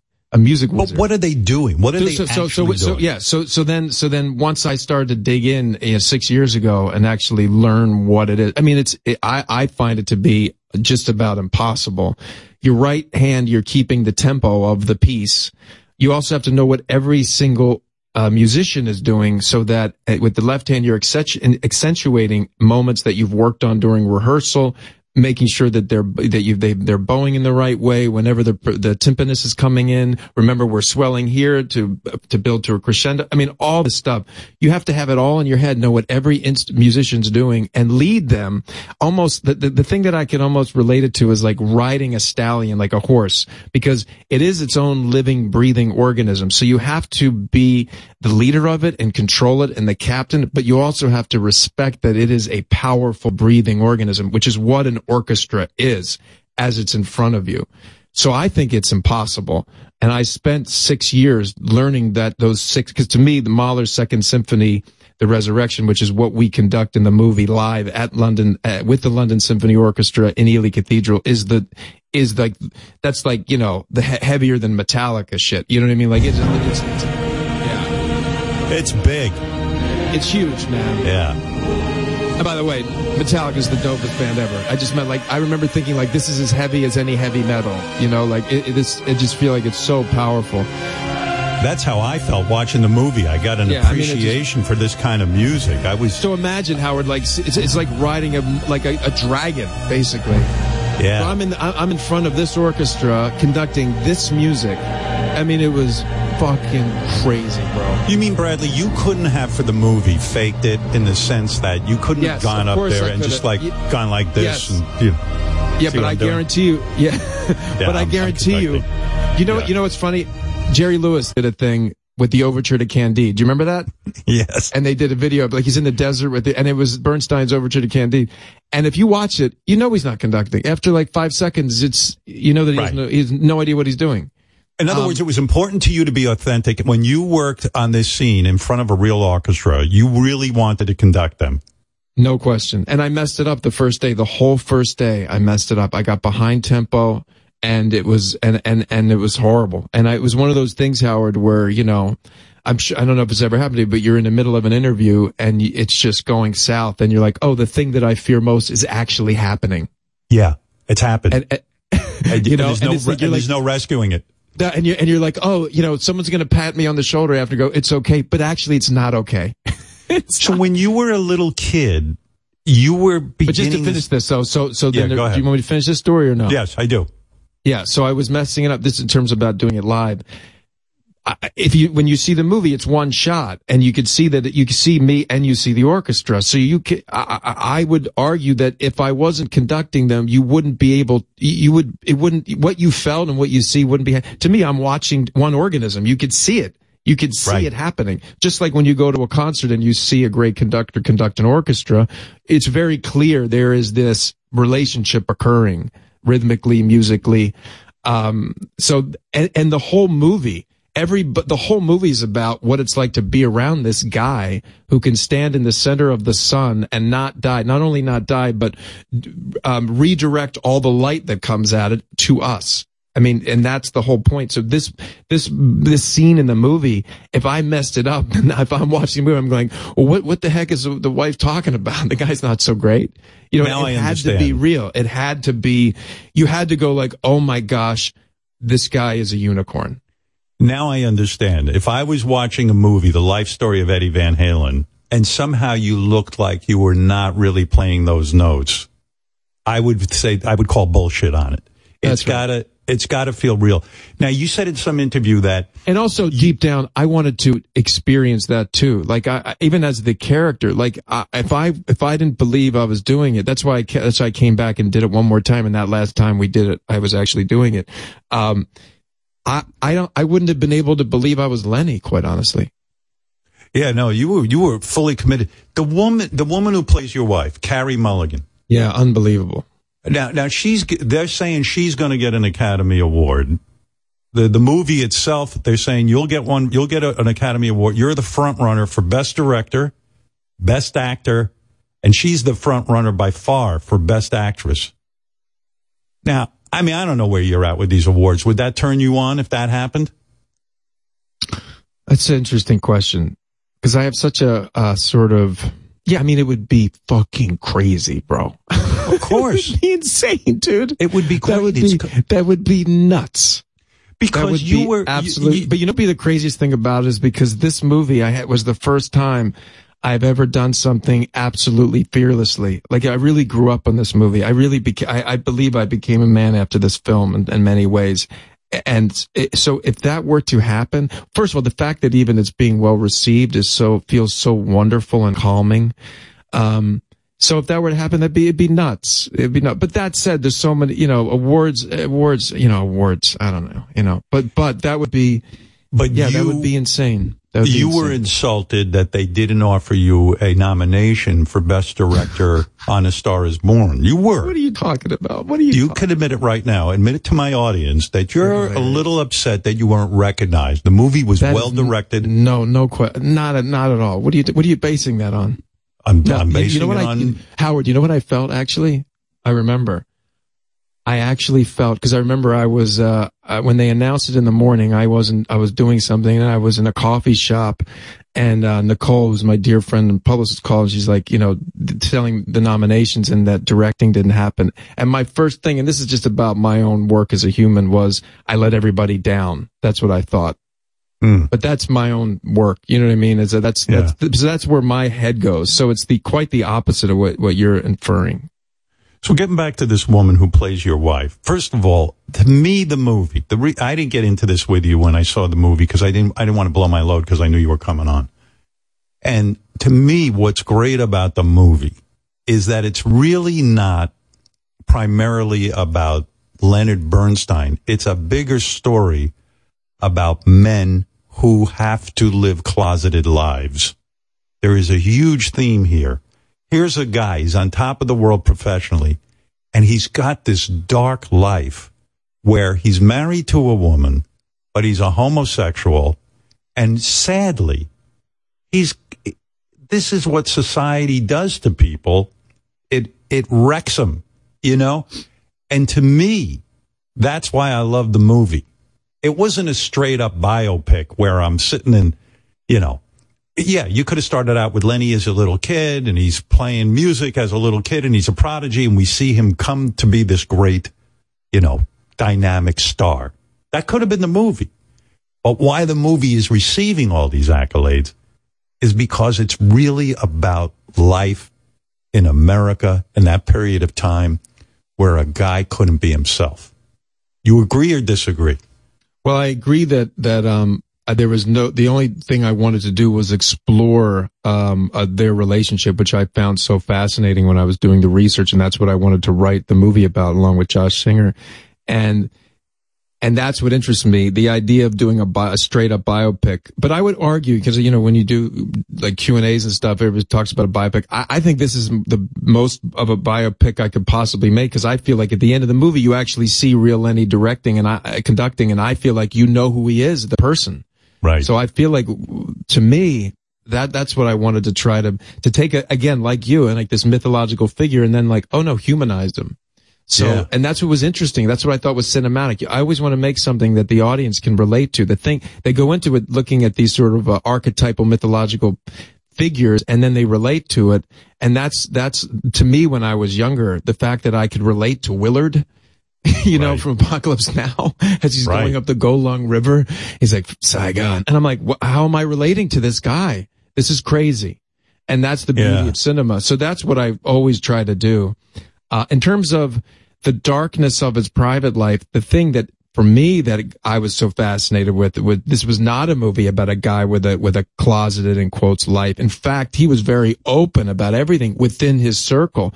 When she, in the middle of the movie, his wife walks out, they're in a party, and he's in the corner of a hallway, and kissing a guy, and so that scene normally would be like, oh honey, no, we were just talking about, and he's such a gangster. He just goes, darling, this is Tommy, and he's like, no, come on, grabs his hand, puts him back in. He's like, no, it's fine, and you're just like, oh, this is a totally unique, unabashed character. So that's what I found so interesting and unique about the story. And she goes into this marriage completely no idea, no sense of being having the wool pulled, something pulled over her eyes. It's all, everybody's very aware of the situation.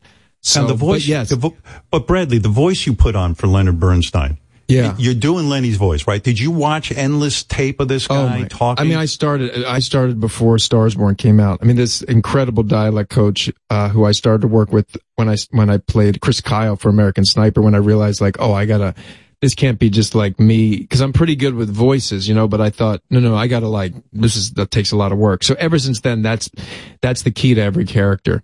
And so I knew with Lenny, cause he sounds so unique and he is so melodic and his voice changed over the course of his life, that I knew so I started working with Tim in 2017, dude. Wow. At 5 days a week, 8 hours a day. I'm not kidding. Like, even, we took a break when I did Nightmare Alley because we worked on that character's voice, but then I would just go right back to it. And, I mean, that's everything. The voice is everything, especially in this movie, because again, like you, I love music so much, and so much of their conversation is melodic, and that we wrote for it to be musical. And the whole movie, it's like one of those old movies. The reason why I love movies. the movie so much is the whole movie is kind of supposed to be the way he made music. That was my attempt. Can I make a movie that is symphonic in the way that Lenny made music? And so part of that is it's to his music for the most part, and it's structured in a way that it feels symphonic and musical, and there's pauses. There would be musical beat pauses. I mean, it was a crazy thing I tried to do, but I thought that was the only way to tell this story. And I was so happy with how it turned out. I mean, I've been through a lot with this movie the last 6 years, and finally my shoulders relaxed on July 5th when we delivered the Printmaster, and I was like, oh my gosh, Yeah, I didn't get you. I was like, I thought you were going a little nuts, because like for 6 years I've been hearing how you want to be Leonard Bernstein, and you're doing all these tests, and you're crazy. And I said, well, what the fuck is taking this guy so long? But I should know better, because it took me 4 years to make my movie. It took forever to write a script and all that kind of stuff. It's it's your whole life is tied up with it, right? Yeah. Yes. Does it frustrate you from an economic standpoint that the movie business has changed? In other words, hell, I mean, it's scary. It's scary. It is, it's right? Oh, yeah. Especially for, yes. Yeah, it's scary. And I'm in Is it scary because you put 6 hours, Bradley, 6 years into this thing, and then like the payoff isn't, financially huge. You're doing it as an act of love. That's right. In the old days, though, you might have made a fortune off this movie. That's right. Yeah. When there were theaters. It depends. Look, I'm beyond lucky. Right. Beyond, in a great situation. That said, I've never really done anything for money. Right. And I've always bet on myself. The biggest paycheck I've ever gotten was Hangover 3. That was 10 years ago or 8 years ago. I've always sort of bet on myself, like for a Sniper and A Star Is Born, and I would not take money up front, but say, let me be a part of the investment, and if it does well. That model's gone. I made a movie for a streaming service, Right. So, but is that defeating? Is that defeating? No, it's not, because no, it's just like it's the evolution of it. I just have to, so what do I do? My mom and I, we put ourselves on tape for another T-Mobile commercial for the Super Bowl. I'm not kidding. We did it 3 weeks ago in my living room. Did you do the same thing again where you and your mom are doing like the outtakes and she can't get it together? We were trying to do, no, this is our pitch for what, we were trying to do what we think could be the next commercial. I'm not joking. Like, we sent in a tape as an audition to see if we can get it. Like, I'm really? Not like that. Yeah. Brian Klugman, my best buddy since I was 10 years old, I was like, bro, we got to do another commercial. And he's like, why don't I come and we'll put it on tape, and then I'll present it, to the whoever, the people over there that he presented to. So we came over and we did it. Yeah. And it was a mess. Wow. But my mom is like gold. My mother is like comedic gold. So she's so hopefully funny. we'll get it. Yeah. But yeah, I thought it was great. But what you're so saying things like here, that. So I have to find other means of, going and giving a speech somewhere, or just, trying to find a way to keep everything afloat. Because it is. If you did shit for money, yeah, you would probably say to yourself, "Hey, let me find an Equalizer or a franchise where I'm, a guy who gets, like a Liam Neeson kind of role or a Denzel Washington kind of role, because those movies make a ton of fucking money. The Matrix, not the Matrix, or the John Wick film, Yeah. those films make so much money. You could basically do that. You probably could do it in your sleep and make a shitload of money. But again, like I would rather, I can only speak to my own experience. I finally found something I absolutely love to do, which is write and direct movies. Like I love it. And that takes like 6 years, 4 to 6 years. I don't know how to do it faster. But the thing that matters most to me is time, is like the use of time. I'll be 50 in a year.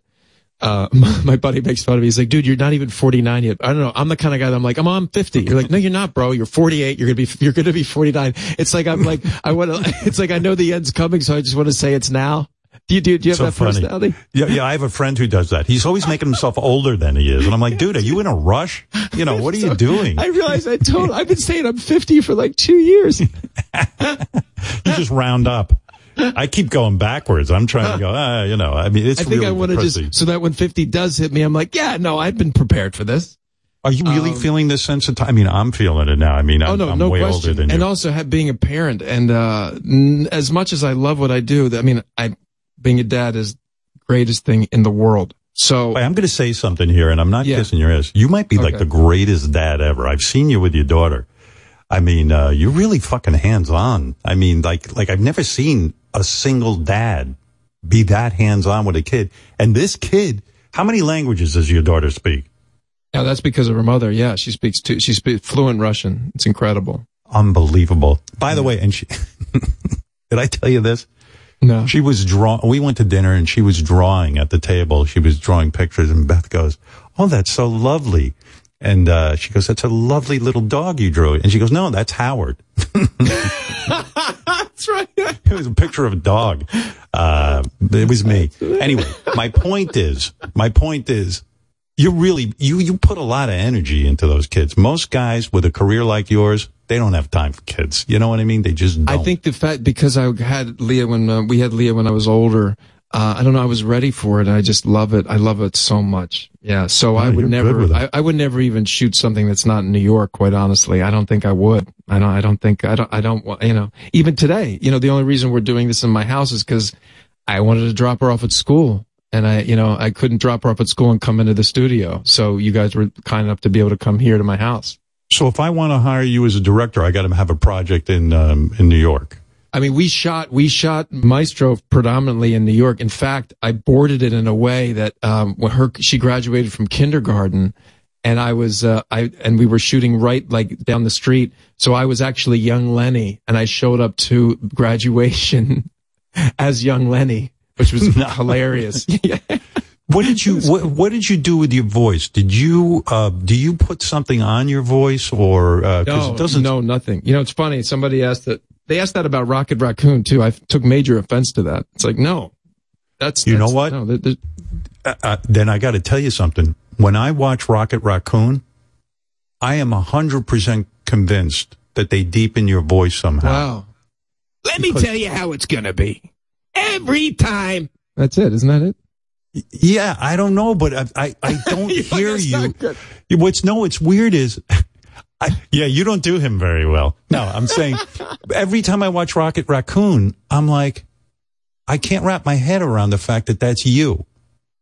Yeah, no, unless they're lying to me, they've not augmented it at all. And so many people had asked me that I actually, when we were doing The Last Guardians, I'm pretty sure I asked them, I said, you guys don't do anything to the voice, right? Wow. And they said no, but I guess that's a question for James Gunn. But I don't, no, they don't do anything to it. No. The only thing that we did do, he's awesome. The only thing we did do for this last one is I wanted to be the voice for every age. And I went back. I'm such a maniac. I went back and back. And I was like, James, let me just do it again. I did it from my home on my phone. And cause I just didn't want anybody else's voice to be Rocket. I just thought it was like a purity thing. But in the end, there was a child that they had to play. Cause in the last Guardians, you don't do Baby Rocket. Yeah. You don't do Baby Rocket. I do Rocket right until, and then his brother did 3 lines of Rocket. And then I come in right. He's still an adolescent, but, I tried as hard as I could. How much prep? No, I don't think they lower it yet. How much prep, because you're such a maniac with like doing everything authentically, how much prep time do you do with doing the voice of Rock Raccoon? Do you go and live with raccoons for a few days? Yeah, I basically, no. No, right. No, nothing. Like nothing, an Eddie Vedder nothing. situation, right? Nothing. Yeah. No. No, but what do you do? What is the prep time? No prep. No prep. I just go in there and, start. Really? Yeah. They describe the scene to you. You've read the script. Oh no, I've read the script. I go in there. The first time we do it over the course of like a year. The first time we learned it's been a 10-year, I think it's been a decade-long process from the first to this. And by the end, James Gunn and I realized the best thing is we do it like a play. Instead of watching anything, he reads all the other characters and I play Rocket, and that's how we do it. The first round, and it's really wonderful. And then after that all gets laid in, then you just keep honing it or working on other things or improvising. It's fun to improvise off of characters who've already said something that they can't change. Wow. So that Rocket can really have a field day.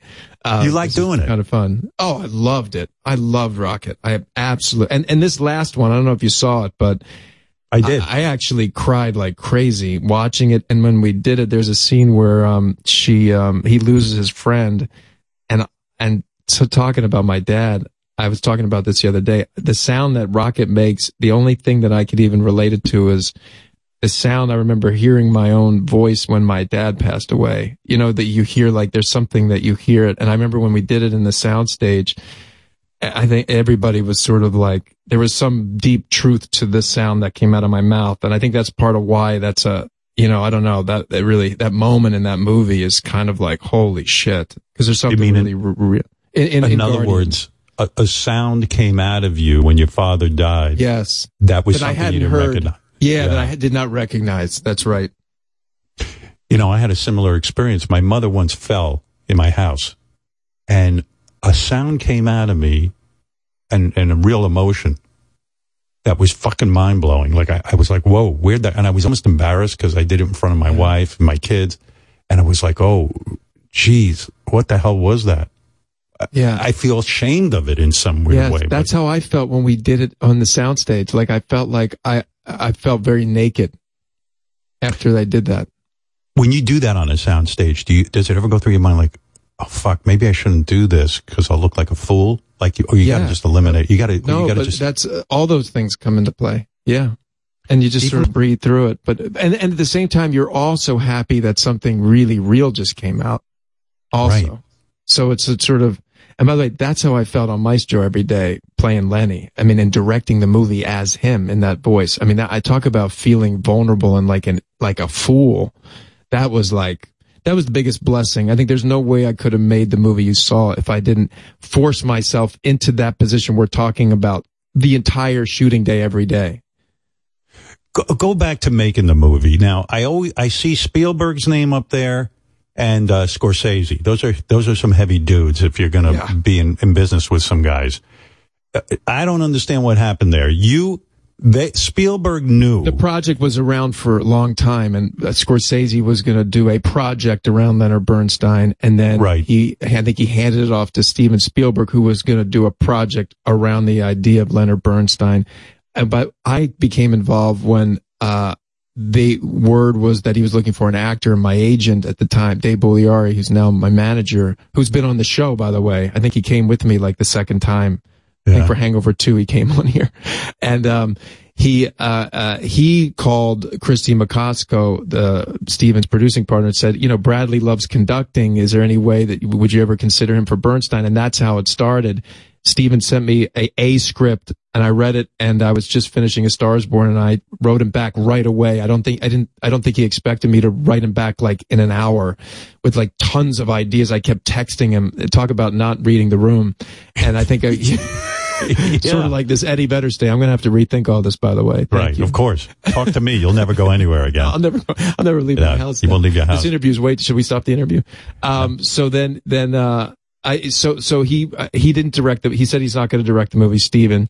And I said, all I want to do is write and direct movies. I love conducting so much. Fake conducting. I didn't know at the time, but I love the idea of it. I've always felt like I could play a conductor. Can I take this project over?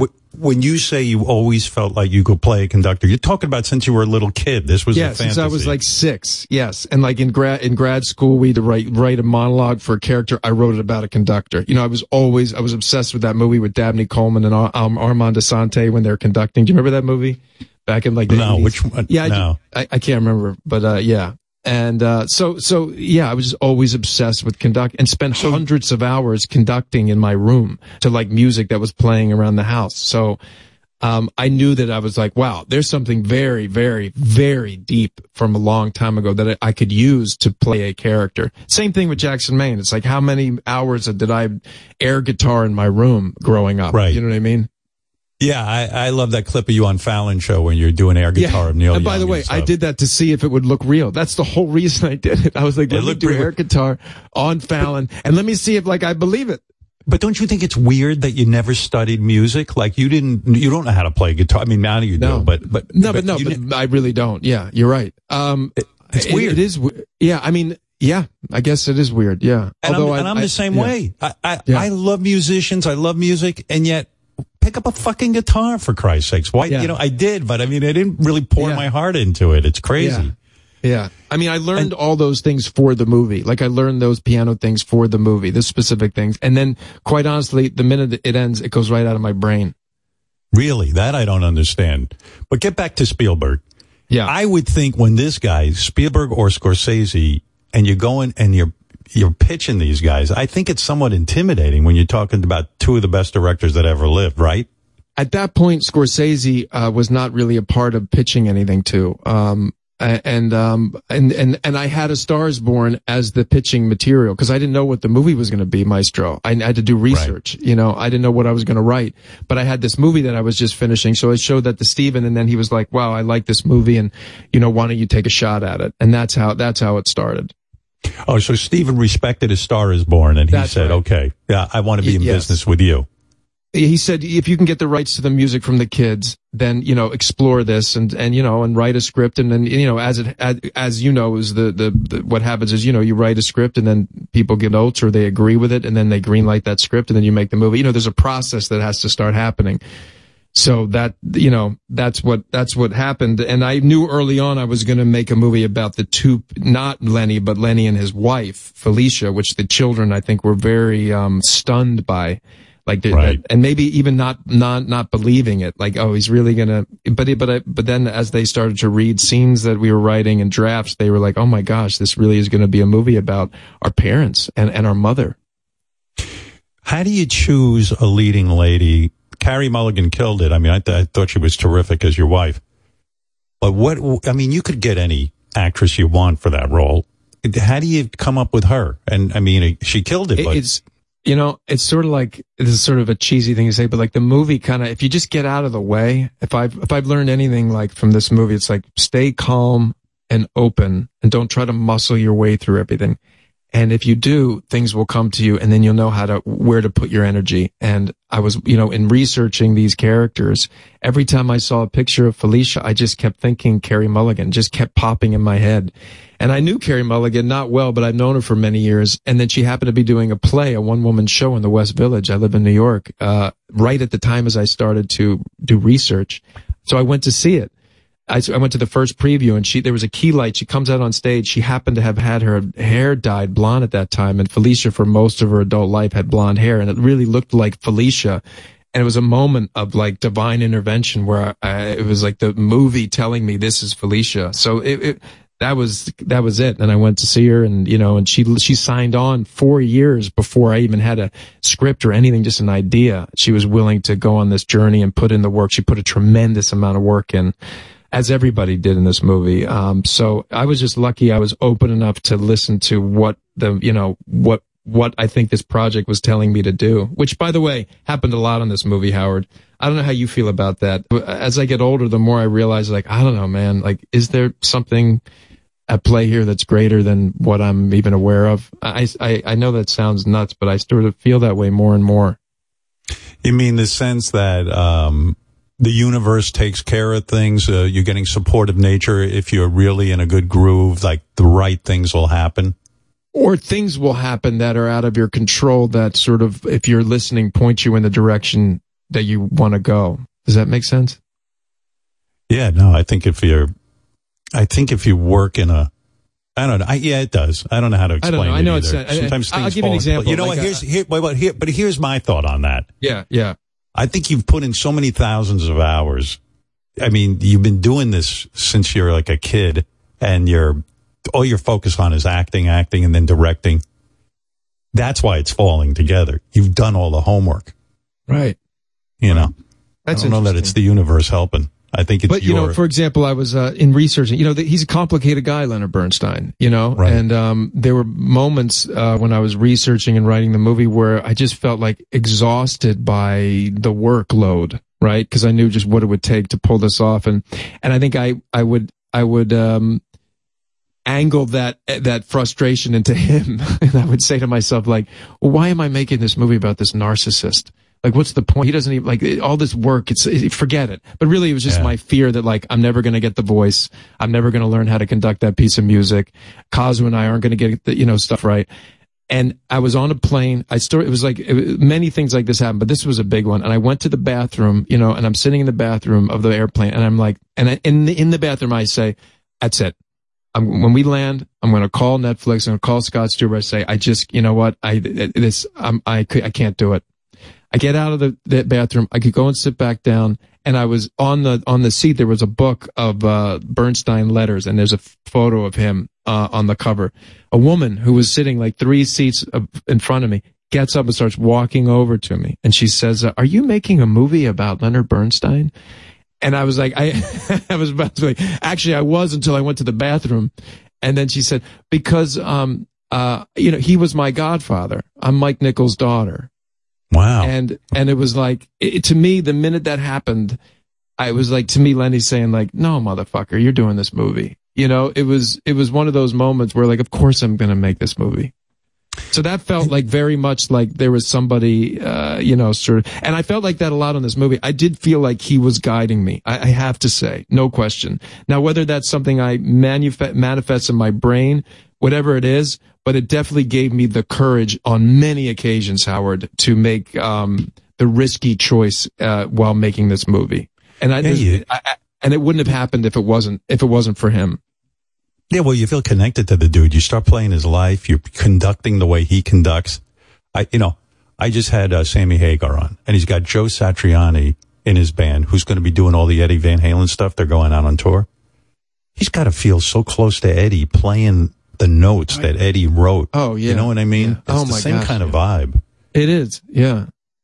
Were you freaking out when they started the whole controversy with Junos, because you made your nose bigger to look like Leonard Bernstein? And I thought, how fucking ridiculous. That's absurd.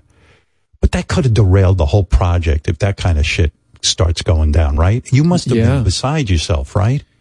I don't know why I wasn't, because if you tell me that, even you saying it right now, my stomach starts to turn, right? Yeah. Literally just hearing you say it. But for whatever reason, maybe it was because the movie hadn't come out yet. No one had seen the movie. So I thought, wait a second, what's even happening right now? Right. And also it was so clear to me. The thing that was like clear is no matter what, what no one could take away is the amount of love that I put into this film, and everybody has. I mean, this movie was made with like 100% pure love and joy. And to me, the movie drips with it. And so, dude, I'm offended by everything. I wasn't offended by that at all. So I think something about that was, maybe a guiding sort of, force for me of knowing like the origin of what, and everything that we all worked on. But then the other thing is like, we didn't put a nose on, like it wasn't like I put a nose on. I mean, that's right. That'd be kind of crazy. It was put a clown nose on.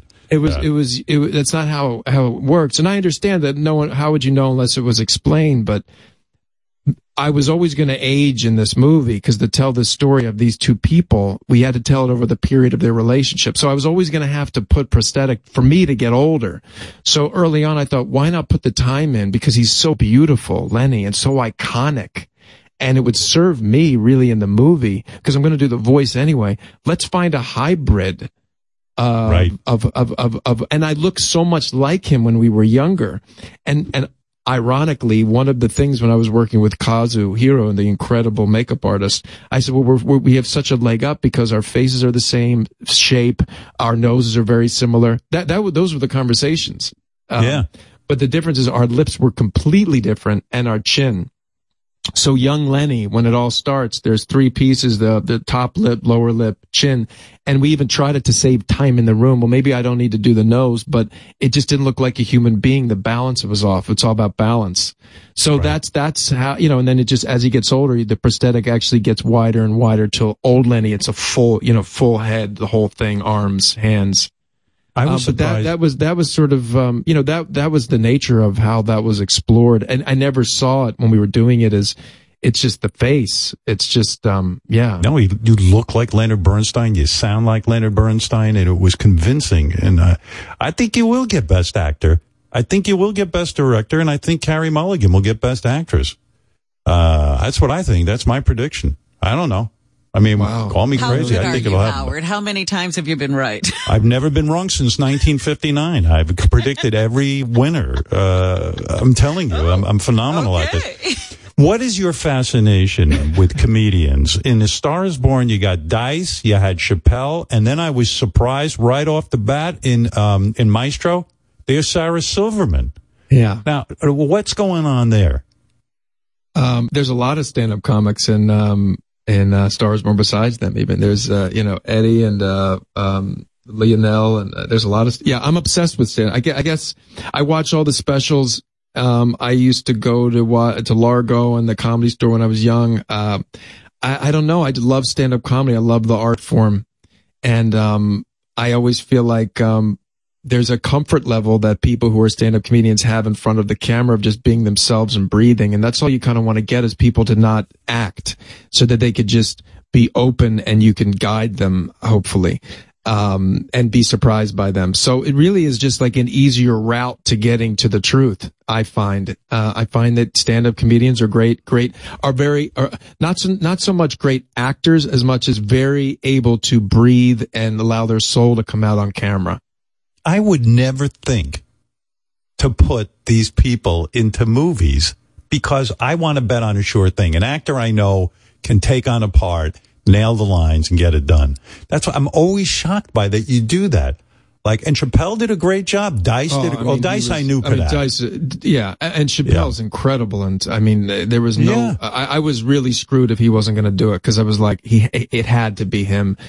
It had to have his weight, our relationship. It all had to be there, and Dice is a great actor. And Sarah's a great actor. I mean, she really channeled her, I think it was her aunt. I might have messed up. Maybe it wasn't her aunt, but she really was tapped into something early on. And I love Sarah. I've known Sarah, for so long. So to be able to do, that was also very surreal, Howard. I was sort of like, looked up to Sarah Silverman, kind of like, But what would you have done if she was shitty in it? Like, in other words, Well, that's my job as a filmmaker and the thing I ask of all the actors that sign on is like, one thing I can guarantee you is, you're never going to see yourself acting in the movie. And that's so just trust me. We're not going to be acting. And sometimes it takes longer than other times, but that depends on maybe I wrote it in a way that was more difficult or there's something that I hadn't gotten right. It's not really always the actor at all. It's actually maybe the circumstance isn't right and the movie wants something else here. But as long as they're nimble and dexterous and open, there is no fucking it up. That's the truth. Once you cast the person, you know what it is. Their soul is connected to what you want. Then it's just about exploring it in the right way. But there is no messing up. Yeah. And I think my hope is that's why actors feel so safe and free when they come onto the set because I mean, first of all, they come on and said, Howard, and I'm already like in all this makeup and plastics, with the cigarette going, so we're gonna, what I mean? Think about it. That's the guy directing them, dude. It's so crazy. Yeah. But what's crazy to me too is that's what scared me about being in A Star Is Born. I was like, oh shit, I don't know Bradley as a director. It was the first time you were directing. I was like, what if I make a fool out of myself? I don't want to disappoint this guy. Right. I don't want Bradley to have to turn to me and say, hey, Howard, this just isn't working. I didn't want to. Or maybe you thought that I didn't know what the heck I was doing, too. Well, yeah. What did I know? I don't know if you know what the fuck you're doing. I mean, I knew you were a good actor. I didn't know if you were a good director. I really was nervous to put myself in somebody's hands. I was flattered that you even gave it the amount of thought that you did. I remember that meant a lot to me. I was like, wow. So, that it wasn't just an offhanded no. I thought it would have been fun. Because I think you saw in my face, I think you saw that I did see it. There was a version. I did see it. And even talking about it now, like it's a totally different version. But like, I wonder what it would have been. We should go shoot it. I wonder, like the alternative. You know what I mean? Me and you in A Star Is Born. It would have been good. I really did believe it would be good, but I just was nervous about maybe making a fool out of myself. But I've always wanted to do another movie. And that's beautiful. I know you were I'm gonna write something for you. And I still think we should do Elephant Man, except you play the lead Elephant Man, and I'll be like his younger brother, Elephant Man the second. You know what I mean? He's right there. Do it so well. You can't see it. Who's there? Right there. Joseph Merritt. I got a picture of him right here. Yeah. By the way, Sarah Silverman gets the best line in Maestro. She says, "There's a price to be paid for being in my brother's orbit." Brother's orbit. Yes, that was good. Yeah, that's real a good one. Yeah, he wouldn't like to think that's the truth, but that's what she's saying to him. Yeah, to her, she's saying that to Felicia. Yeah, there's a price. So what's the thing in my brother's orbit? Yeah. When are the Oscars? When are the Academy Awards? Let's get down to the pushing you for. I actually do know when they are. I think they are March 10th or 12th. You got a plan? I mean, you're supposed to have the movie studio, and I guess the movie studio is Netflix. They got to, we got to start coming up with a plan to get you the Academy. Like, you just can't get it. Do they know how to put on a campaign? Are you? Yeah. You need a campaign. Yeah. What are you going to do to campaign for this thing? Whose ass? I mean, you got to kiss somebody's ass. Let me write some shit down. Yeah, write some shit down. I'm going to tell you what to do. Yeah, hold on. Hey, you know what I was, by the way, what award were you giving out to Brad Pitt when he turned around and said, hey, I want to thank this man, Bradley Cooper. Yeah. You got Brad Pitt sober. That might be the coolest fucking thing you ever did. That was, that's awesome.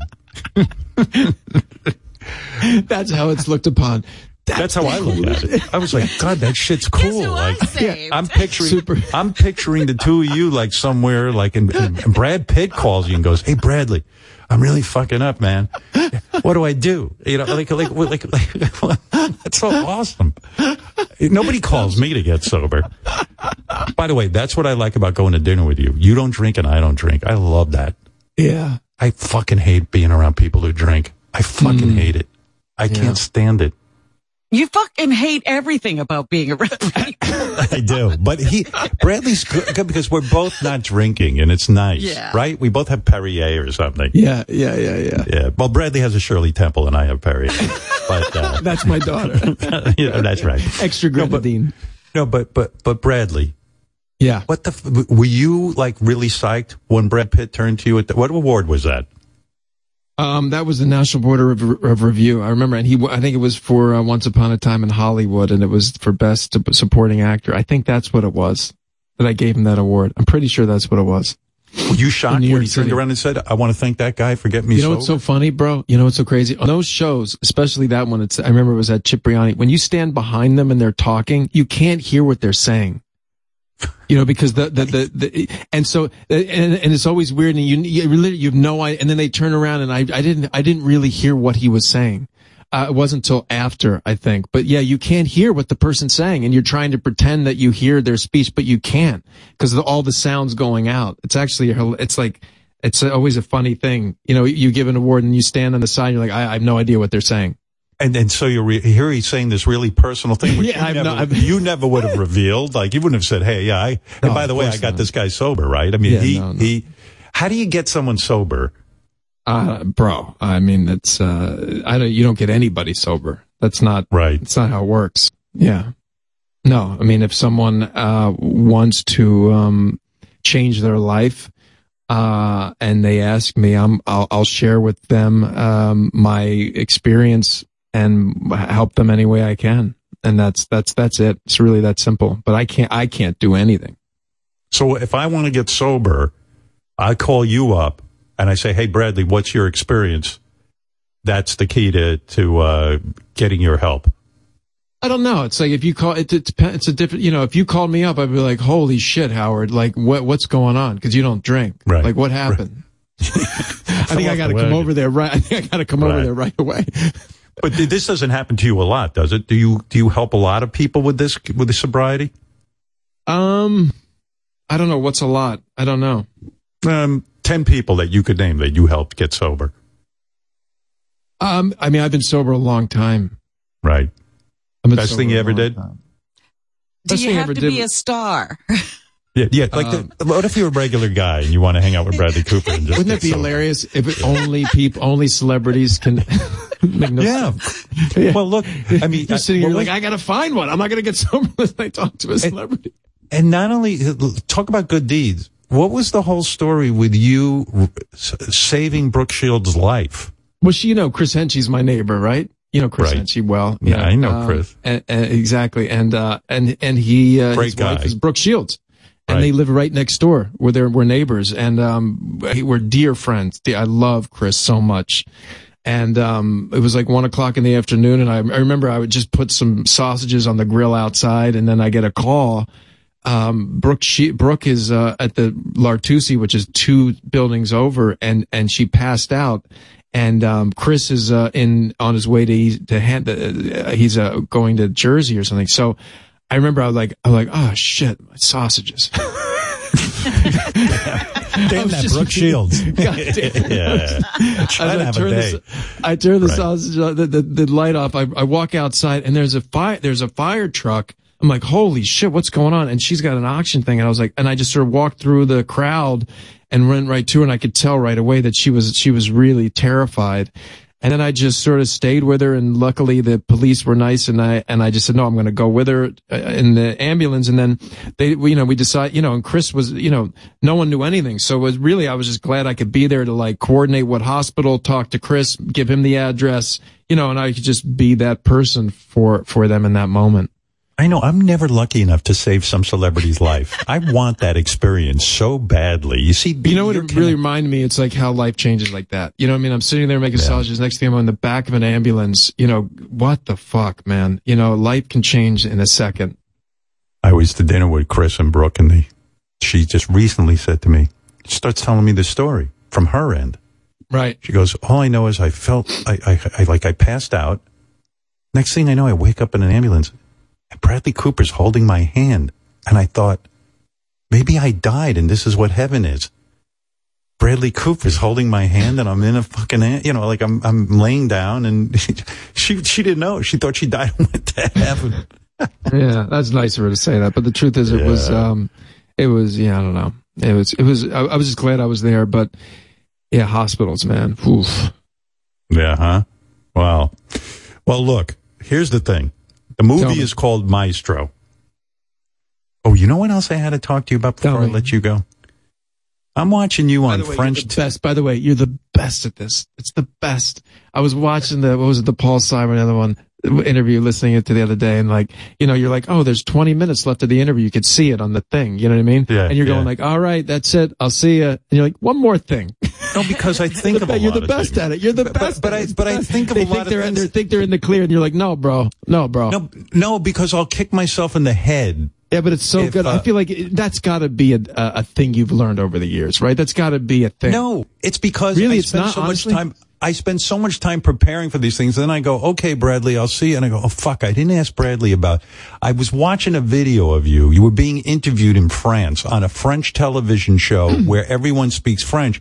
And you're like, blah, blah, blah, blah, blah, blah, blah, blah, blah, blah, blah, blah, blah, blah, blah, blah. And I'm like, you speak fluent French. How's that happen for a guy in Philadelphia to become fluent in French?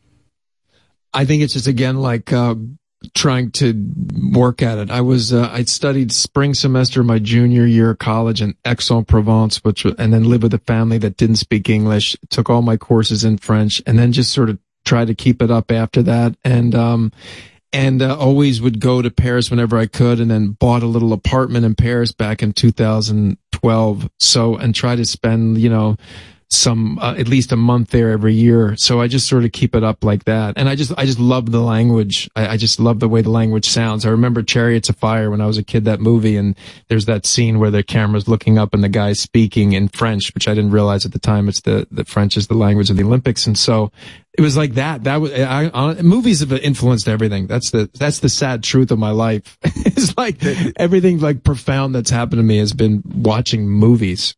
Yeah, weren't you like? So it's kind of great that I found myself in a space where I could write and direct movies. I mean, I have to say, like, I haven't. The thing about this movie, Howard, is like, wow, it's really. I don't know how you felt when you felt that in your career.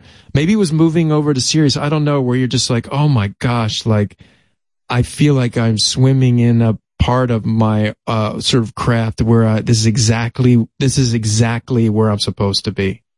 So now that you're getting all these fantastic, but now that you're getting all these fantastic reviews from Maestro, you had this huge. I don't read anything, success. so I don't know. Yeah. Oh, come on! You haven't read one review? I read the New York Times review. Like they were just kvelling. I haven't read a review since 2007. I still remember I did a play on Broadway called 3 Days of Rain, and Ben Brantley. I read the review. I was in Washington Square Park, and he was like, Bradley Cooper's sitcom acting, and I was like, motherfucker, I never even got a sitcom. You couldn't get a sitcom. I was like, you wish you could be a sitcom I wish I had sitcom acting. And I have not read a review since then, except for I read one review during A Star Is Born, because it's that font, that New Yorker font is like an elixir. You know the font? Yeah, and it was so horrendous. It was like, I still remember, oh my gosh, it like gutted me. It was like basically saying that I made A Star Is Born as like a vanity project. Like just so I was like obsessed with myself, and I was like, holy shit. And what is it, Bradley? What is it? Do you go, oh, that's going to inhibit me as an actor now? That's always going to be my head. But to me, there's no question that reading anything and writing about what you've done is going to infect you, whether it's good or bad. It clogs the channel that all I want to do is remain open to create. There's nothing. So I don't. It's wonderful. Yeah, I don't read anything. It doesn't serve me. It won't serve me. How could it serve the artist? It doesn't. It would only affect the ego.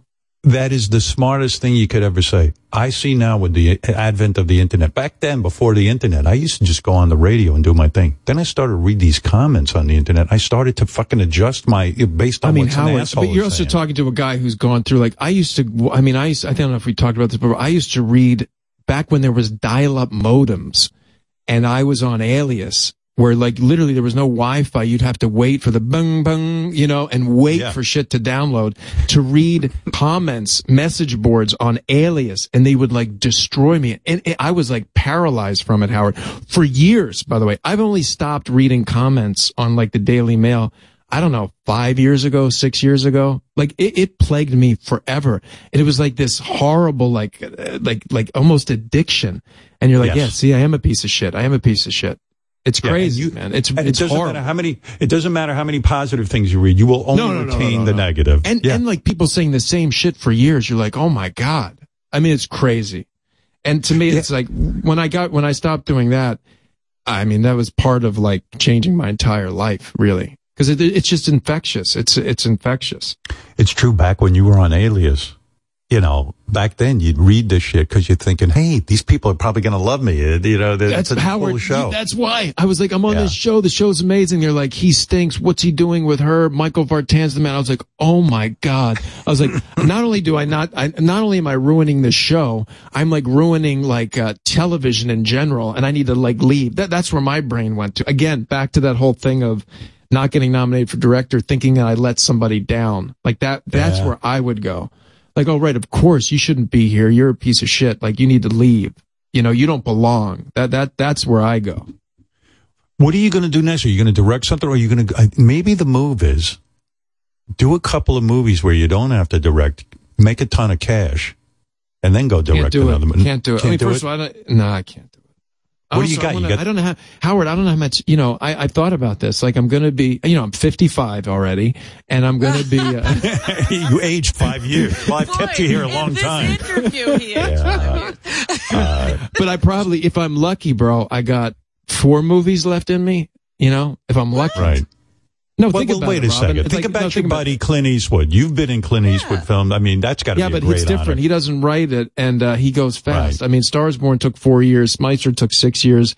Let's say I do another 4 movies. I'm into my 80s. You know what I mean? So, right.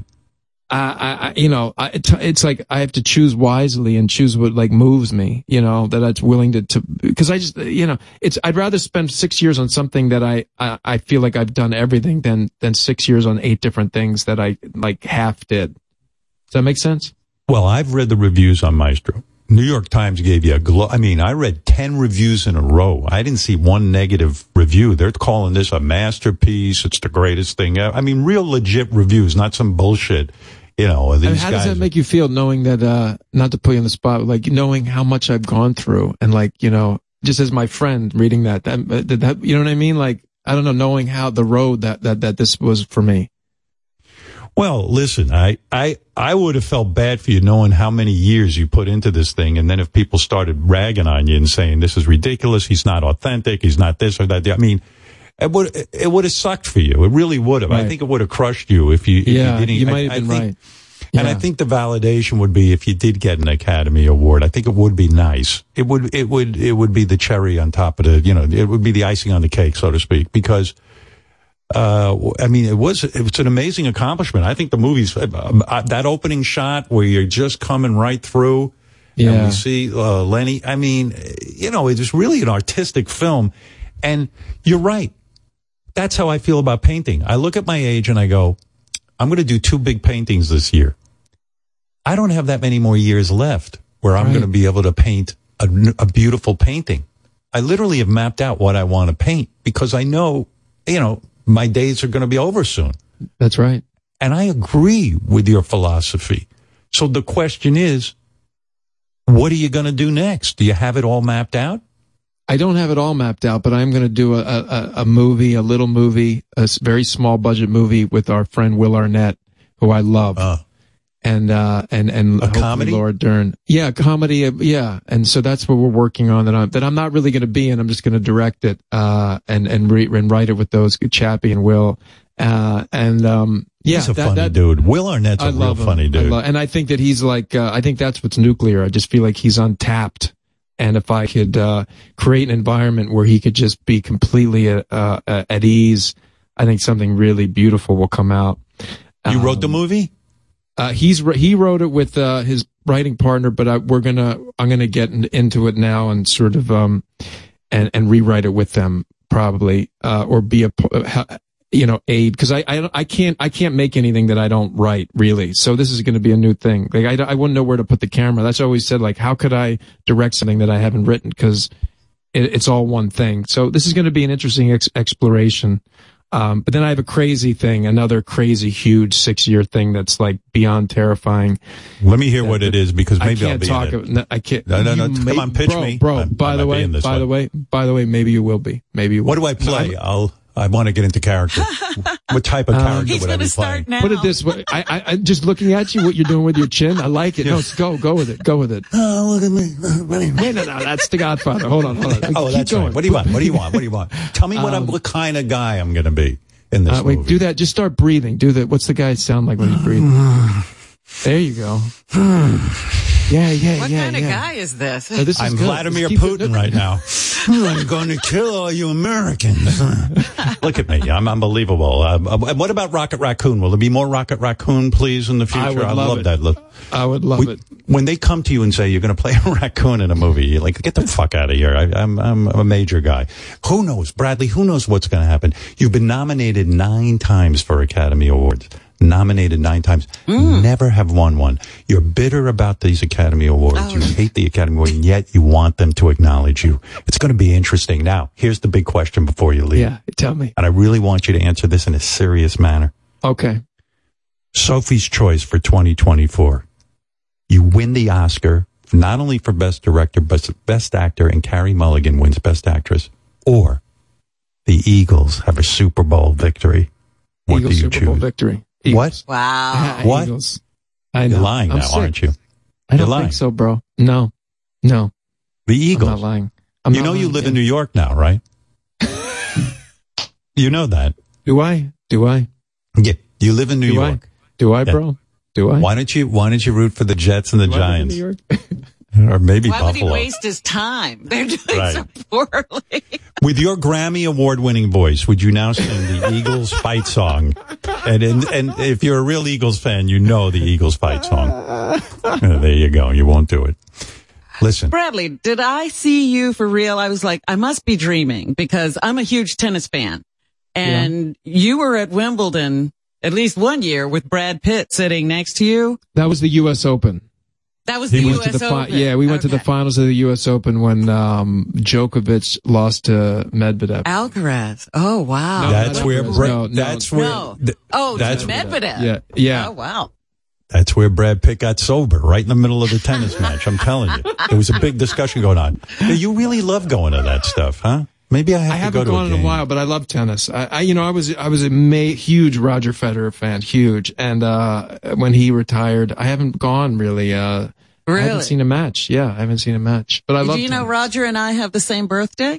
I did not. You didn't know that. Yeah, Bradley doesn't know a lot about. He needs to know more about you. Will we see you at next Sunday's Eagles game, or will you not be there? I will be there. You will be there. Yes. Wow. Yeah, it's a home game. Wow. That's a big announcement. Yeah, 49ers. I mean, they're playing the 49ers. It's going to be a big game. It's a big one. It's a big one against the 49ers. One other thing I have to say to Bradley about the movie. It's like the music is worked into this movie so it just seems like it should be there. Oh, good. I mean, Robin, that was the point. I feel like it was meant to be like that. And I feel like it's a third character. So you should be nominated for that as well. Wow, Robin. Look at Robin. I'm so glad you said that because that is really the huge goal of the movie was I wanted the music to be the third character. And then at the end of the movie, as you see really the Leonard Bernstein actually conducting, and it says music by Leonard Bernstein. And because 99% of the viewing audience will not know that's his music that they've been listening to the whole movie. The hope is what you just said, like, oh, he's been a part of this whole movie, this whole time. Him. Robin's right, because I loved the music in it, and I was like, in a way, it was kind of like heavy metal in a weird way at the end. It really kind of blew my mind. And I was talking to a real musician who, super successful, and I said, you know anything about this conducting? Do you know anything about this type of music? He says to me, I don't know a thing about it. Like, this guy's written 1 million hit songs, and he goes, I don't know a thing about this conducting. I can't even read music, but he's written 1 million hit songs. But he was really moved. Bernstein also, he was a composer. I mean, the music that you're hearing, he composed. Yeah. He wrote it. It's not that he was just a conductor. He made that music that you're hearing in the movie. Yeah, you didn't even play up the connection to West Side Story. He wrote the music for that. Yeah. I mean, the thing about that was, if you remember in the movie, the guy who's interviewing him says, then there's West Side Story, and Lenny goes, oh, Jesus Christ.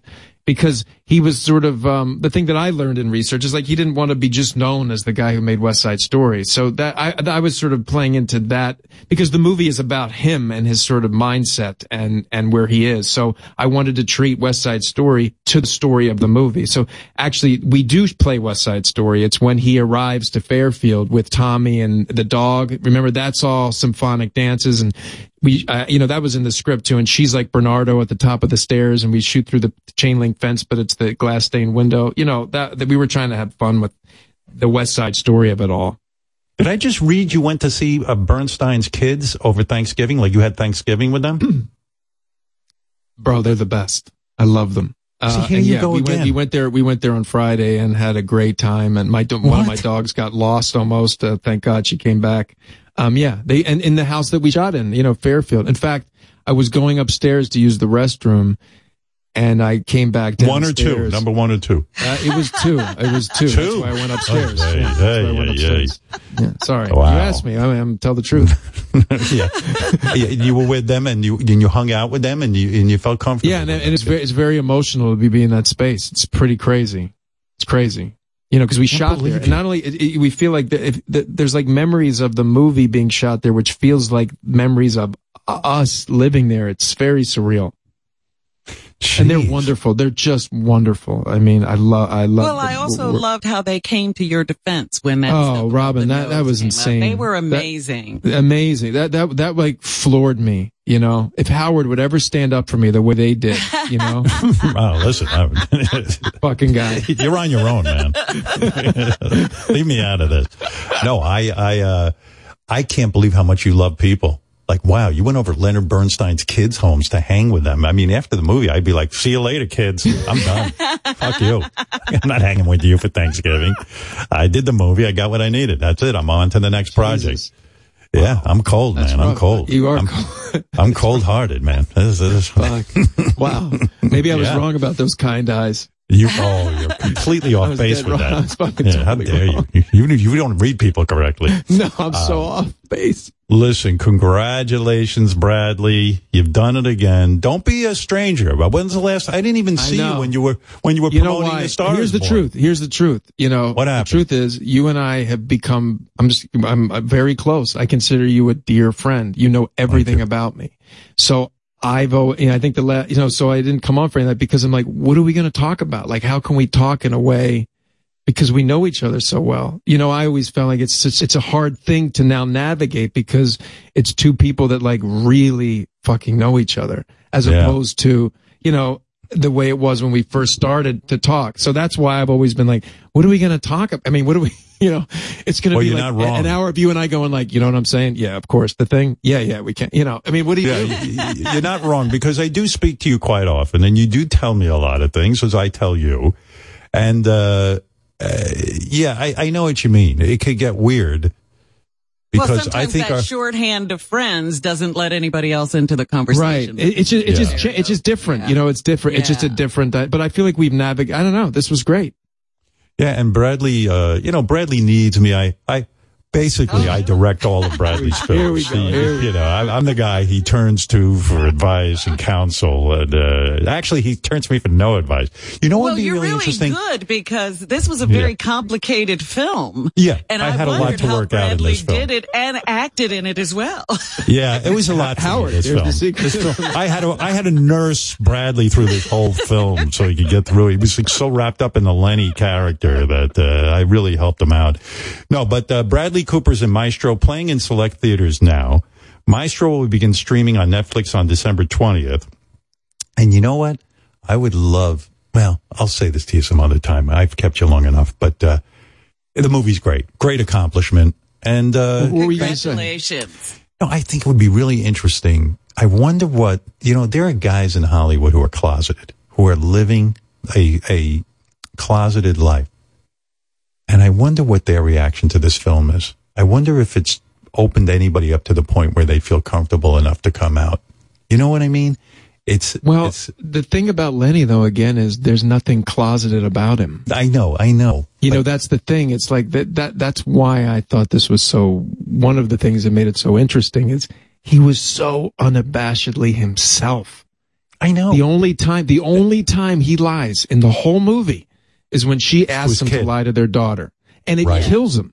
Yeah. So I don't, if anything, if anybody watching this movie, I mean, what I got from watching this movie and being in this journey from Lenny is just be fucking bold.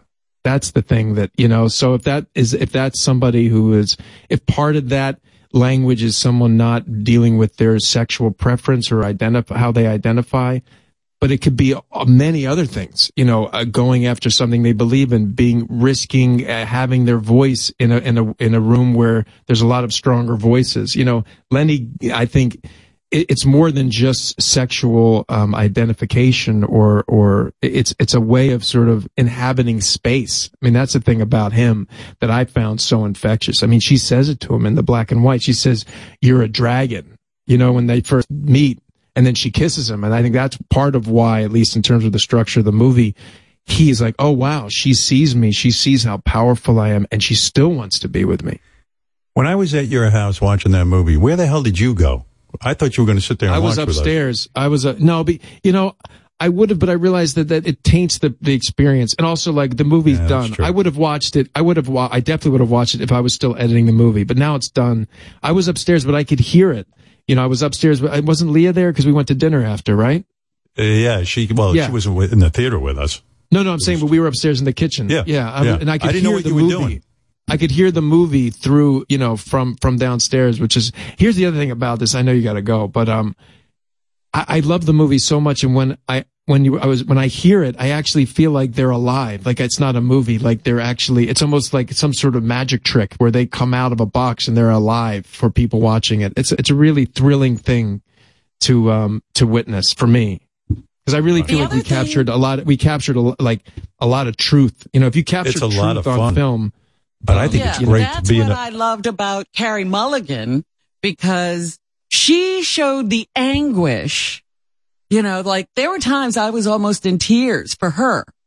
Yes. Because of how his life was going. And she's just like, when do I get a moment? When do I have a minute of my own? Yeah. It was really amazing. Yeah, she's. Well, listen, I'm going to let you go. We kept you a long time. Oh, you know what we should have talked about? I know I'm doing this, but you produced The Joker, which was, I never even spoke to you about this. Joaquin Phoenix. Oh man, what a beautiful experience that was. Yeah. How do you get to produce that?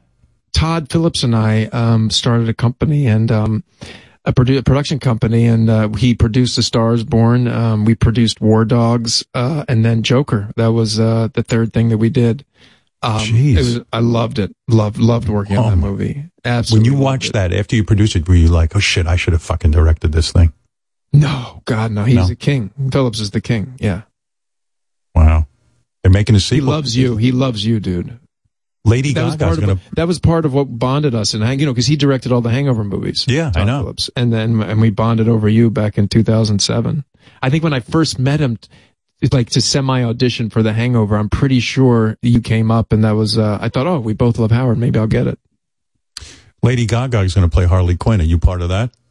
No, we dissolved our company when I moved to New York, and then Netflix was the place for Maestro. It made no sense to stay at Warner Brothers.